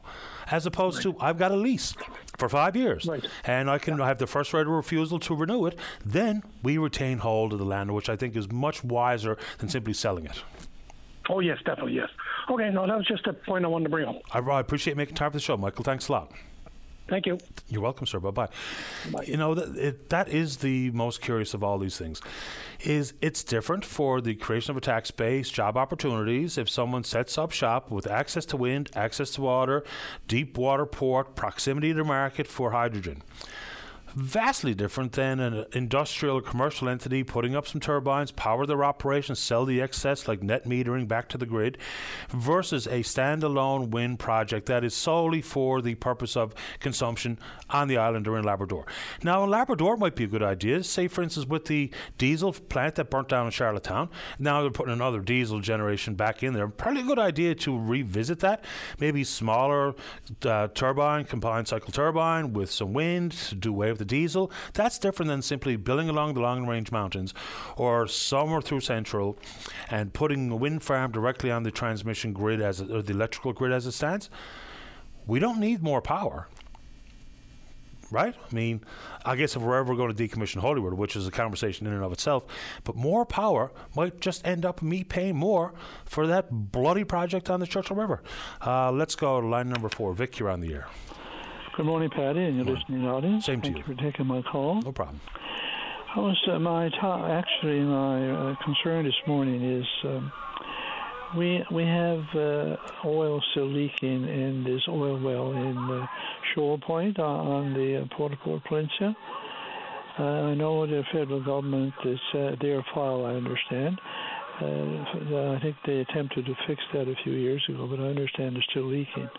And this oil well, of course, I think was put there in 1912.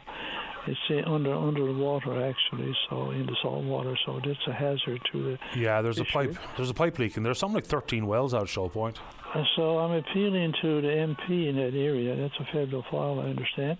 The other concern was the roads on the Port au Port Peninsula are really deplorable. I was talking to a friend there a few days ago, and around the peninsula, around Cape St. George, mainland, West Bay, all those areas, it's really hazardous to drive, the potholes, etc. So really, really dangerous.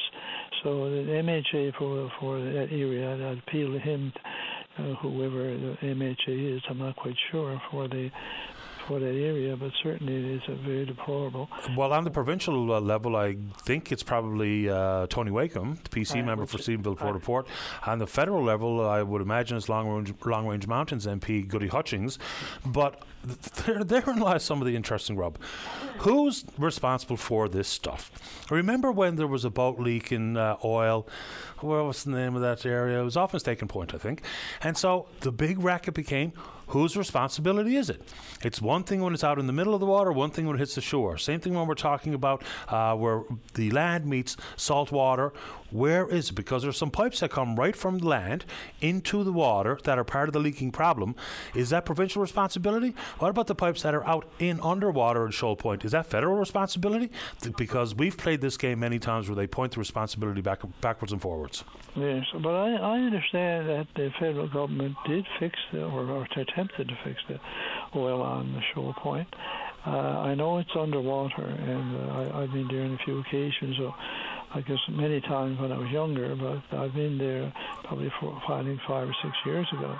And of course it's underwater, and I'm aware that the federal government did take responsibility at that time to fix it, or attempted to fix it, but the problem still arises. Another point, I was interested, you had a gentleman on there, I think last week.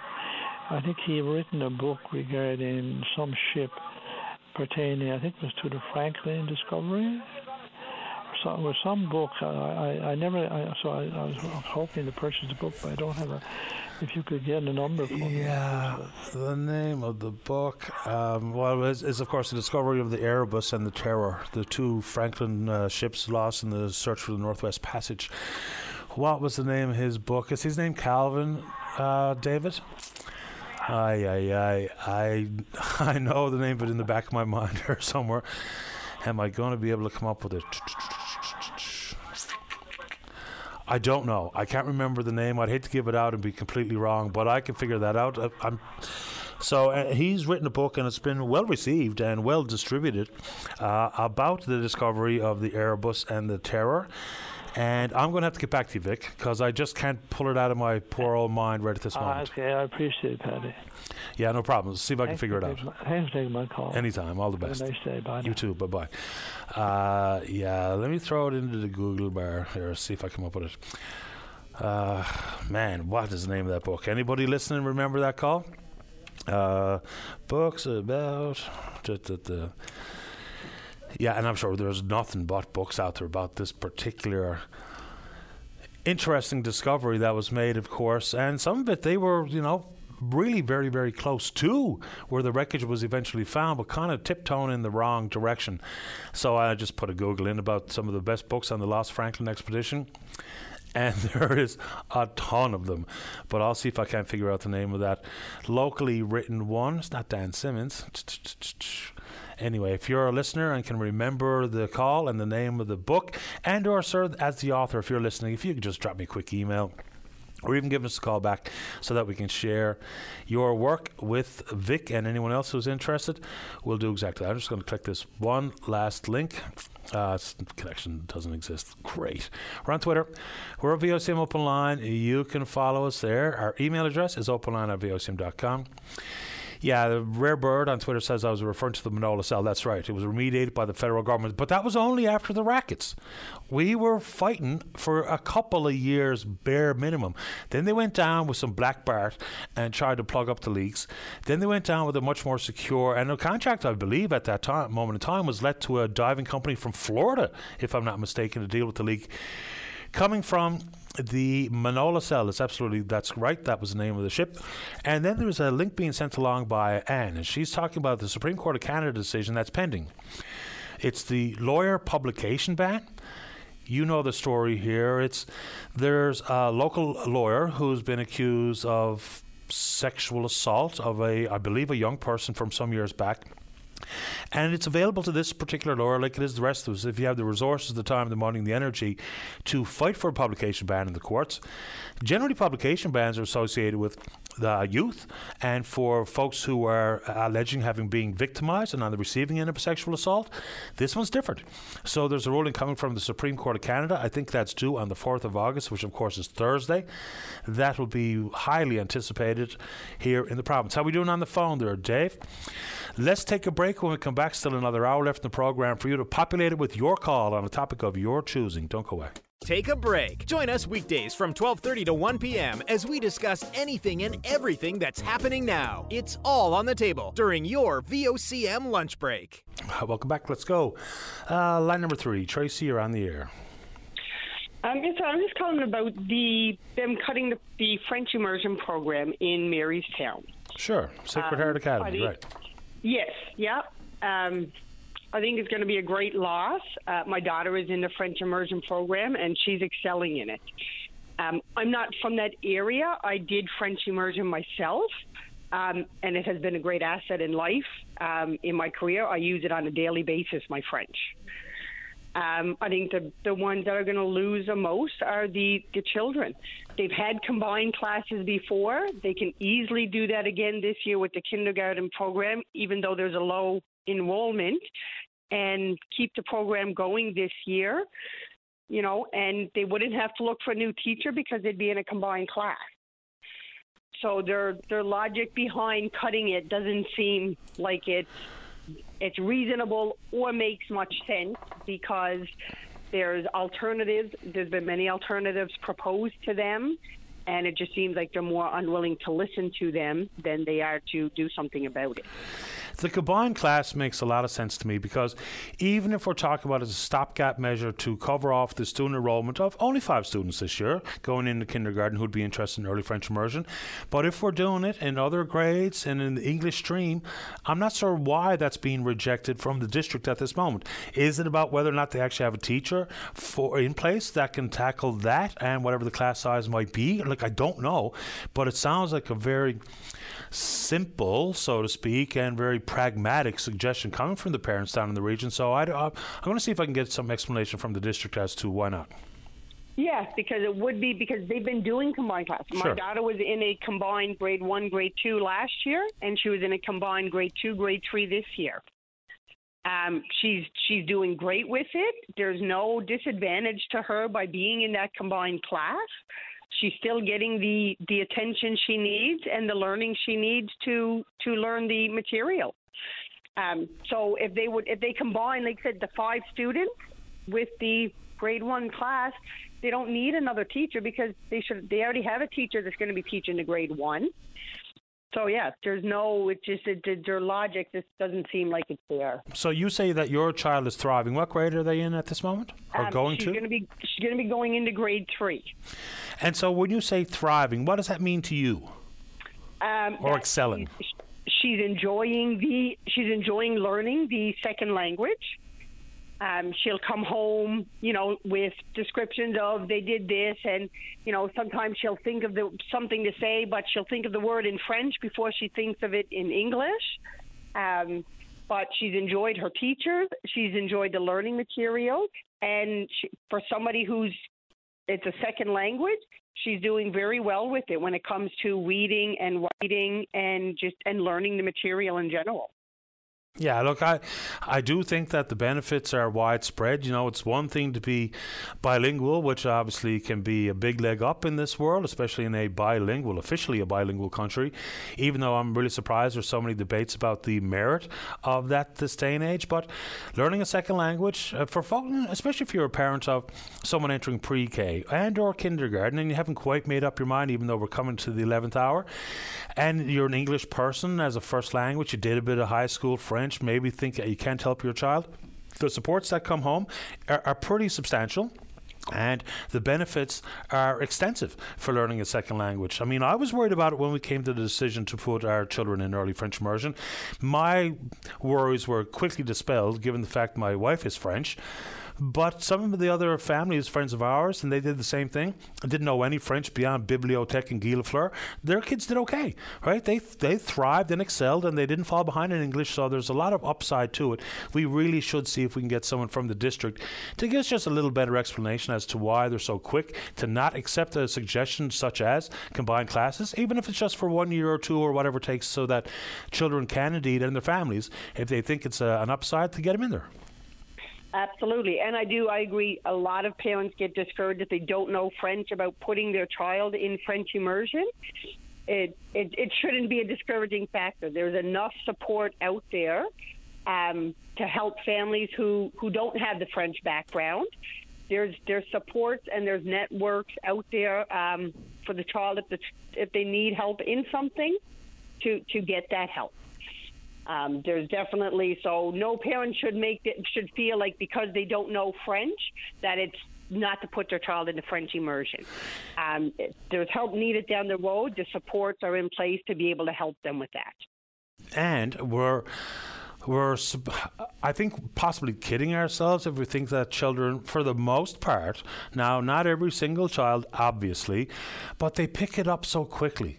You know, it's really, truly remarkable to watch just how quickly the kids, all of a sudden it goes from a very small vocabulary in French to all of a sudden stringing together sentences and their ability to hear and react and respond. It just happens so quick that it's a real marvel, as far as I'm concerned. When I watched it, and I know that my children had a leg up when they have a French mother, but it was just astounding to see how quickly they were able to latch onto it. And the youngest, Jack, continues on. He's still doing French courses in university. He went to university in French when he was going to Laval in Quebec City. But yeah, great stuff. I don't know why they're doing what they're doing, but it's a real shame, and we will do our follow-up. Would you like to add anything else this morning, Tracy? No, that's everything. Appreciate the time. Perfect. Thank you very much. Take good care. Bye-bye. Yeah, I already had a few notes, and look, so be it. Your opinion, send it along. Is that learning French is stupid? I don't know how all of a sudden learning something is stupid, especially when we're talking about another language. There are not only doors open with being bilingual in the country, but there is, don't take my word for it, just have a look around at some of the very comprehensive academic research about what it means and how your mind and your approach to learning changes, whether it be your memory, problem-solving skills, creativity. There's a bunch of stuff associated with learning a different and a second language. Let's go to line number 1. Lisa, you're on the air. Good morning, Patty. How are you? Doing okay, thanks. How about you? Good. I'm good, thank you. Patty, I just wanted to talk about I know we have a nursing shortage in our healthcare, problems across the island and I guess across the country for that matter. I think it's starting a little bit earlier than what people actually even realize. My daughter is a nursing student at the Center for Nursing in St. John's, and she just did her first year. However, she didn't complete it. She had one course that she failed. I think she was going in with a pass. You've got to have a 65 to pass the courses within the nursing program, which is acceptable for sure. And she was passing, I think, with maybe a mid-70, high 70 mark when she wrote her final exam. And a part of the course that she did included labs.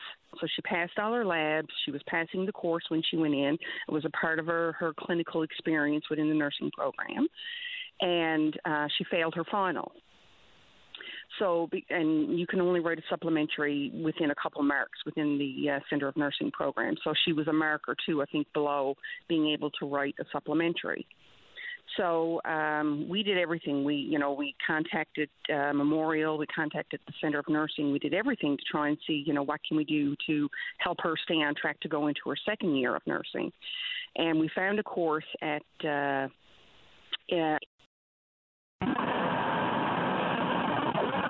Whoa. Hi, Lisa. I'm going to put her on hold, Dave. Is that the best play here now so we can reconnect? So obviously we've got a connection issue with Lisa. Maybe she's on a mobile phone. We'll try to pick that up when we return from this particular break. But of course, as usual, when we try to pepper the top of the show with some good news, and sometimes it does fall into the world of sports. And if you hear or you don't hear something that you think is a good piece of news to include in the show, especially off the top, make sure you do exactly that. You can reach me in a variety of ways. We're on Twitter. We're VOCM Open Line. Follow us there. Our email address is openline@vocm.com. And, of course, when we return, hopefully we can reconnect with Lisa and get a good connection, and then plenty of time to speak with you about whatever you like. Doesn't matter if you've heard it broached on the program. If you want to bring it up, do exactly that right after this. And welcome back. Let's rejoin Lisa on one. Lisa, you're back on the air. Hi, Patty. Hopefully you can hear me. I apologize. No problem. We're camping, so reception sometimes is a bit iffy. Where are you camping? So, Frenchman's Cove. You're out in a tent? No, God, no. We're glamping. I can't say we're camping. There you go. Okay, let's return to where we were. I'm not 100% sure where the communication or the connection went poorly, so you start wherever you think you see fit. Okay, great. So what I was talking about was, we're talking about the nurses shortage in the province, and the trouble we're having across the island and of course the country with regards to medical services. My daughter she didn't fully complete her first year nursing at the Centre of Nursing in St. John's because she failed one course. So with the Centre of Nursing, of course, you have to have a 65 in every course in order to pass and go forward. So she passed all of her courses except for one. So going into her final exam, it was part of her clinical course that it was. She had a passing mark going into her clinical. She had passed all her clinical requirements. It was just a final exam that she failed by a few marks and didn't qualify to write a supplementary. So we searched high and low, and we spoke to the Centre of Nursing. We spoke to Memorial University, trying to find something. They didn't offer the course during the summer, so there was no option for her in the province. So we found a university in New Brunswick that Memorial does accreditations for, and it was the course was identical with the exception of the labs. So she had completed the labs and passed them, but it was just the final exam that she failed. So Memorial wouldn't accept the fact that the course wasn't identical to the one that they offered, even though she had passed the labs and the rest of the material was identical. So now my daughter sits as a nursing student having to wait. So instead of going into her second year, she'll do that course again in the winter, because that's when it's offered. So that puts her a year behind. So instead of going into her second year nursing, now she's just kind of stagnant until she gets this course done in January. And I know of a number of other nursing students that have gone through the same thing. And I really think it's time that Memorial and the Centre of Nursing start reevaluating, since we have such a shortage of nurses and nurses that are overworked, I think it's time that they start looking at other options to move our nursing students through the system, because they're doing them an injustice. So now our daughter has to do, she's going to be a whole year before she can start her second year. So that's one less nurse that will have go out in 3 years' time. She won't go out until 4 years' time. What exactly do you mean by consider some reevaluation? What does that mean? Well, they don't offer any courses during the summer. They don't, okay. Other universities in other provinces offer different courses. And I'm sure, if the Centre of Nursing and Memorial were to look at what courses seem to be common in terms of what, the students are having difficulty with, that there'd be some summer options for them. Or if they were to take into account, yes, okay, she passed all her labs, she did this, she did that. We will take in these other courses from the other university, which are identical to ours, with the exception of the labs, because she's already passed them. So now she'll sit for another year and not be able to start her second year. And I know there's a lot more students that have been in that situation, because she has many friends, that are going through the same thing. So, like in other courses that, whether it be marine or wherever it would be, if you fail a course, you still go on to your second year. You just got to make sure you get that course made up before it's a prerequisite for something else. Well, absolutely. And we do it in the K-12 system. Well, I'm not so much in the early grades, but I can go to summer school. I remember one summer, someone that I know, I had to go to summer school to upgrade my math mark. Not that I failed, but it wasn't good enough, apparently. So I went in and did it. I mean, if we're talking about preparation for just moving on to post-secondary, that's one thing. But inside the churn, especially in the world of healthcare professionals, every year delayed is another person that has to wait a year to enter the profession formally. So I don't know exactly what can be done and whether or not they have the capacity and the human resources to offer the courses during the summer. But even if during the fall semester, if you had to take an extra heavy course load, and I know exemptions are granted for that, so that you can make sure that before you have to enter year 3 and not have all your coursework done and your lab work done, at least give people a fighting chance to catch up. Exactly, and I won't say the health authorities take on first-year nursing students as PCAs for the summer, and generally they do that, and then after the second year, I think they can go to LPN and different things like that, and they work during the summer months. So my daughter didn't complete her first year because of that one course by a few marks, but she's still hired on by the health authority to do the job the same as someone who did pass.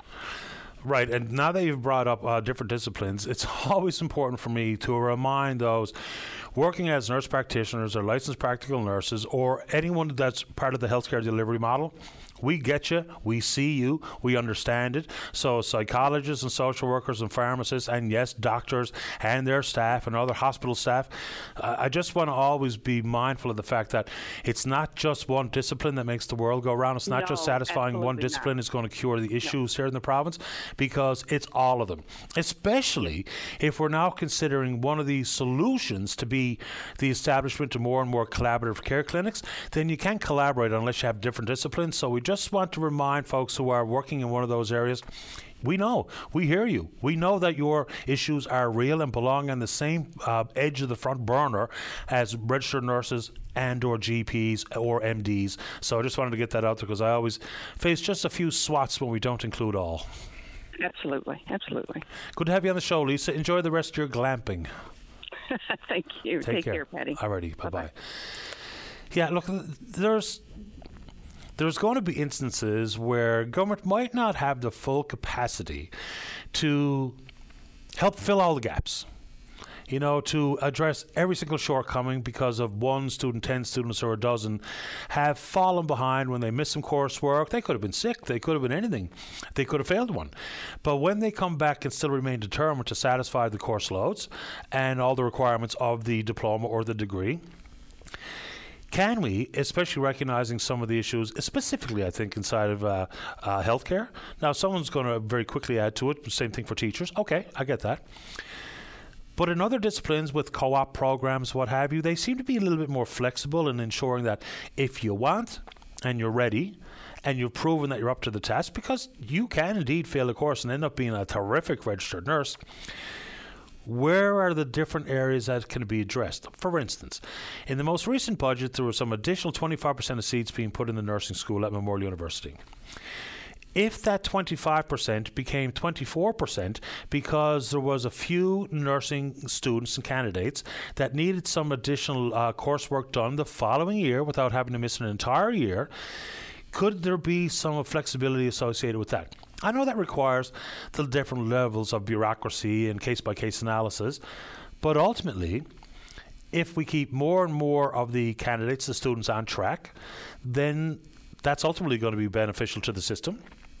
Right, it's going to be beneficial to the nurses, LPNs and nurse practitioners who are already in the system, moving from full-time permanent to casual, just trying to strike that little bit of realistic life and work balance that is so elusive for many of us, especially when you're in a system that, don't have to take my word for it. You can ask many in the system itself about.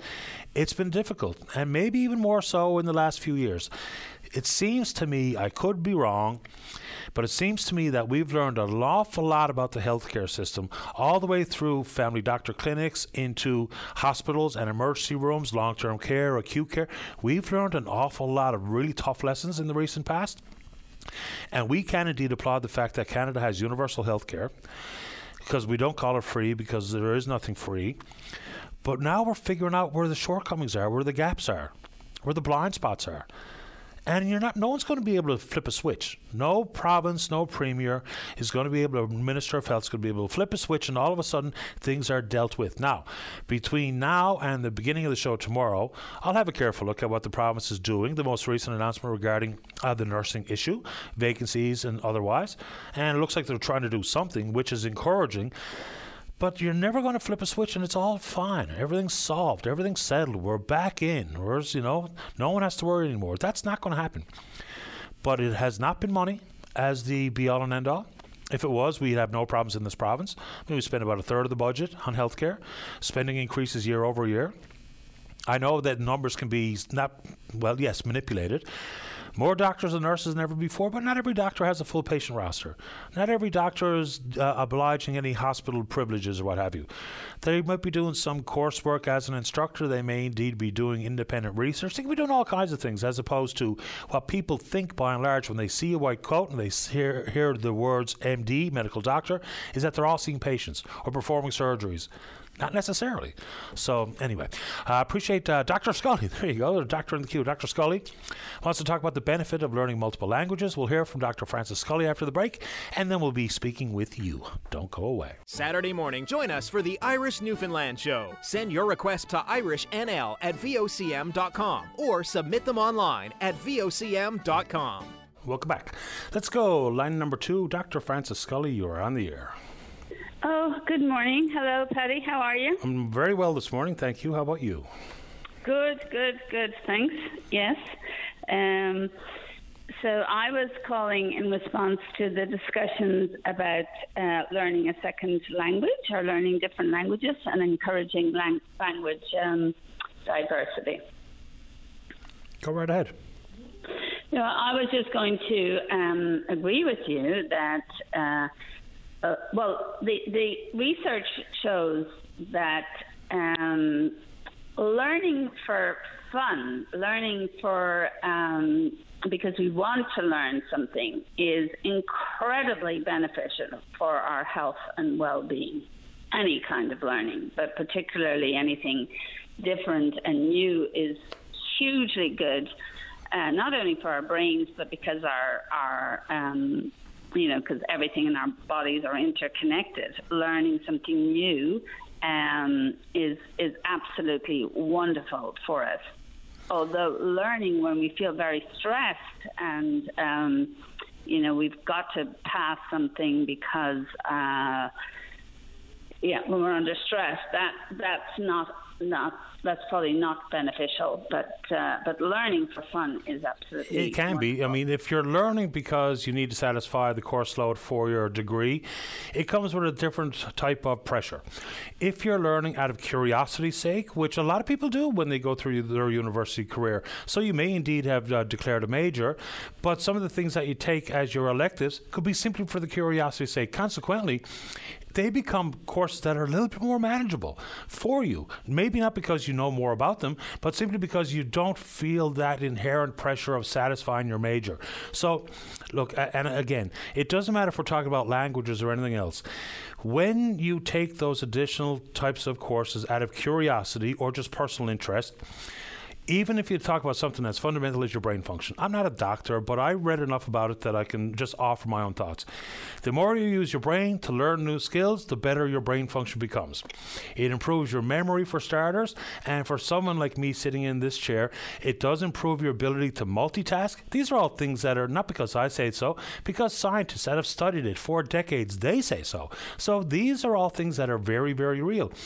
Even if, say, for instance, your child, outside of school, in the world of their extracurricular, is learning something else, whether that be they're taking a first aid course, or they are, maybe working on Spanish, or they're doing whatever, they're learning how to knit, whatever it is, those things do expand your brain function. There's no downside to it, zero.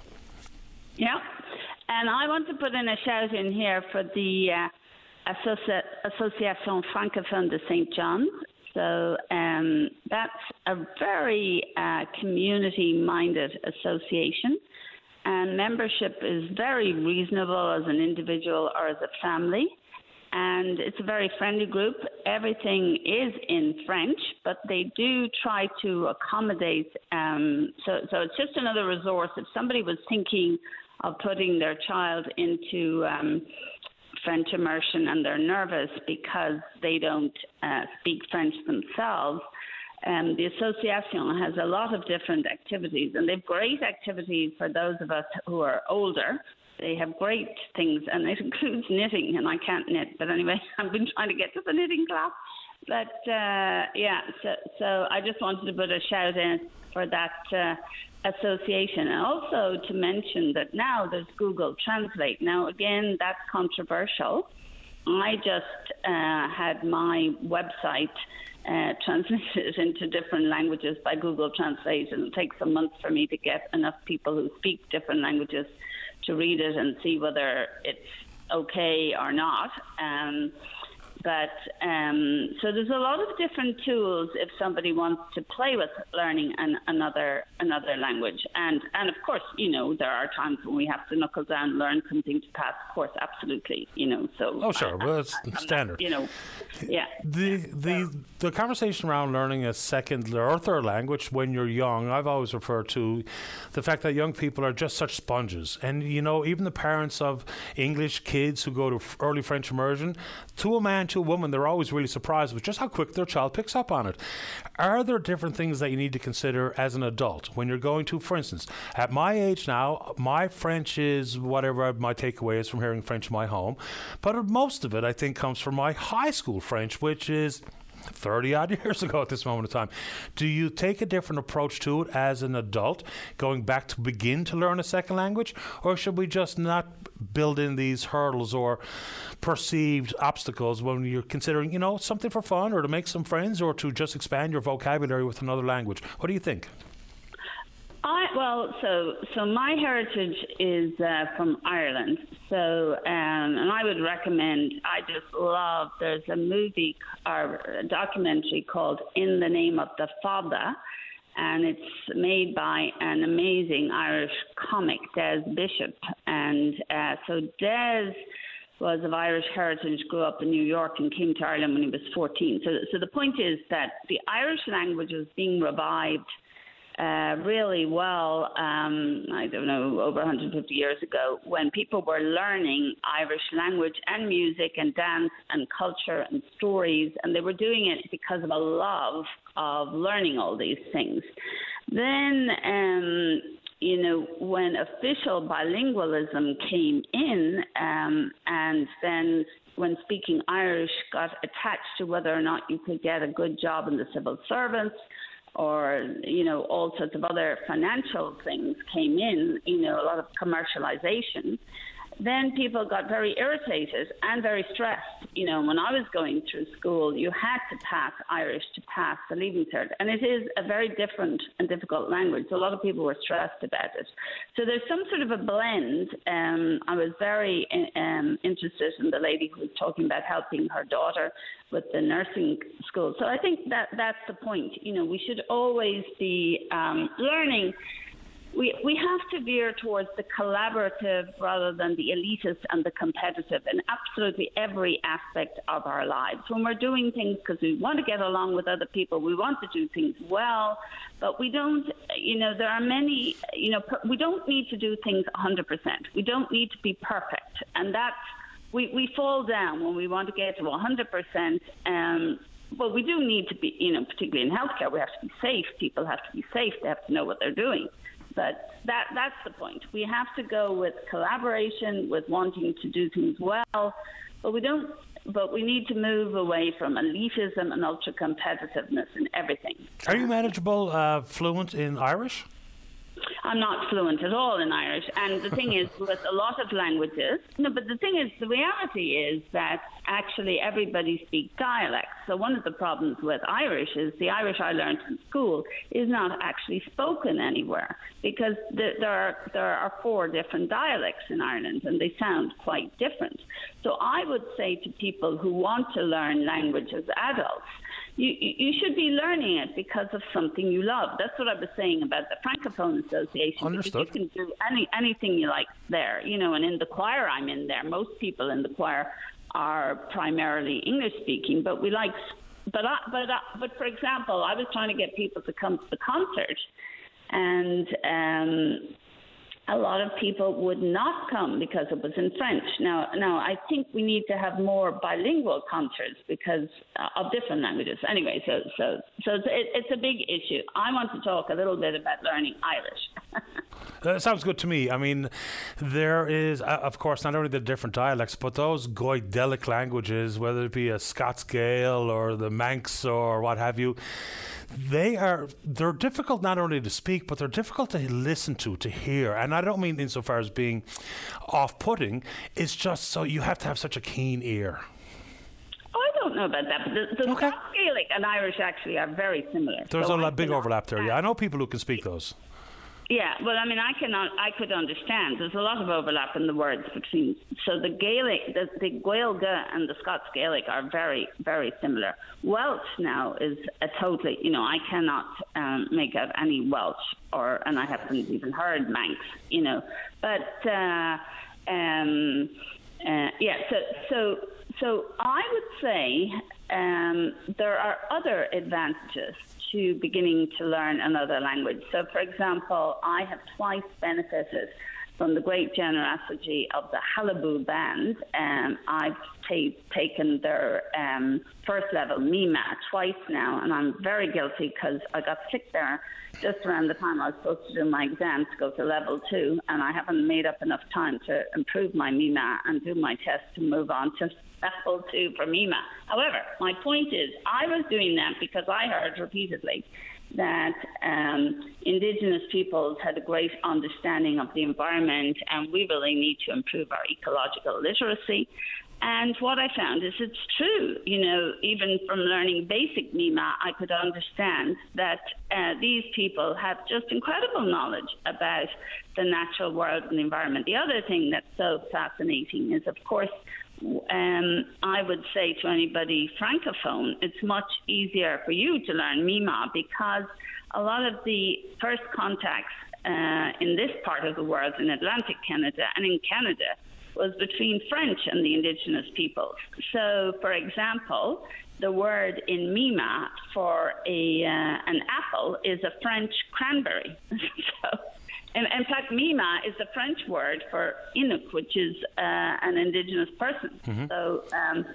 So by learning a little bit of MIMA, I'm learning all sorts of other information. So there's all sorts of other information we learn through languages. Oh, of course, there's a cultural issue associated with learning any language, for sure. Nice to have you on the program this morning, Dr. Scully. Thank you. Well, thank you. You have a great day. Thanks very much. Thanks. Take care. All right, bye-bye. Yeah, just because you can speak... actually, in Scots Gaelic, I think one of the dialects is Canadian. I think that's actually a reference in Scots Gaelic. I'll have to look that up now. I could be completely out of my mind here. But just because you can speak that doesn't mean you can speak to someone who speaks Galwegian. Let's take a break. Don't go away. Welcome back to the show. Well, coming up this Friday night, there's going to be a fine collection of mutants down along Kitty Vitty Lake at the Pleasantville Legion with the Brother Royce reunion. Join us on line number 1 is one of the organisers, Stan Cook. Hi, Stan. You're on the air. Good morning, Paddy. That's probably a very apt description of the crowd that's coming.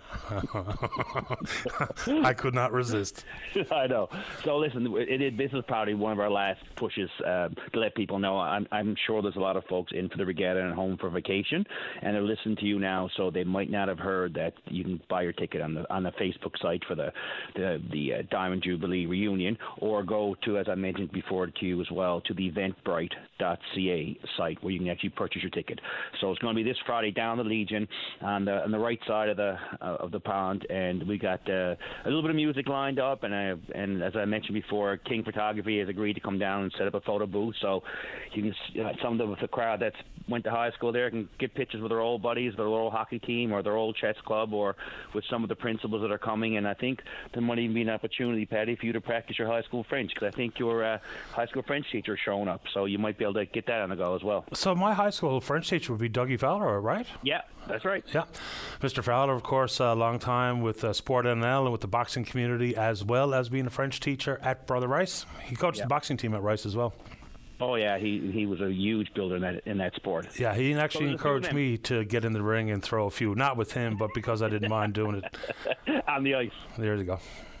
Yeah, no, so listen, I appreciate this. Any chance you get, Paddy, push it to anyone you see. I don't know if you're going to be down at the races tomorrow or whatever. When you see some of the old fellas from the alumni, just pass on to them, because the more people, the merrier. We've got hundreds already saying they're showing up, so it should be a good crowd of fellas and girls down there who went to high school.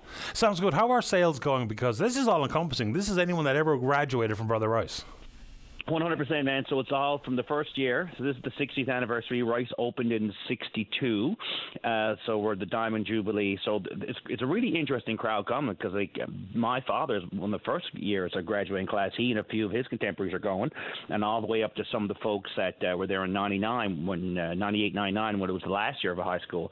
So there's been a wide variety of people that have reached out and mentioned they're going and have bought tickets. So it'll be a really kind of a cool group of people. I mean, some of the crowd, I'm sure we literally haven't seen since we graduated, so it'll be a really interesting bunch. Everyone seems kind of excited about it. I guess it's maybe because of COVID and we've been away from each other for a while, but everyone seems to be really hyped about seeing their old alumni. Yeah, and I have not yet pulled the trigger on getting a ticket. I suppose I should do exactly that. It's not like I'm expecting to be invited on the free, but no, I will do that, and I'm looking forward to seeing some of the boys as well. Of course, why wouldn't you be?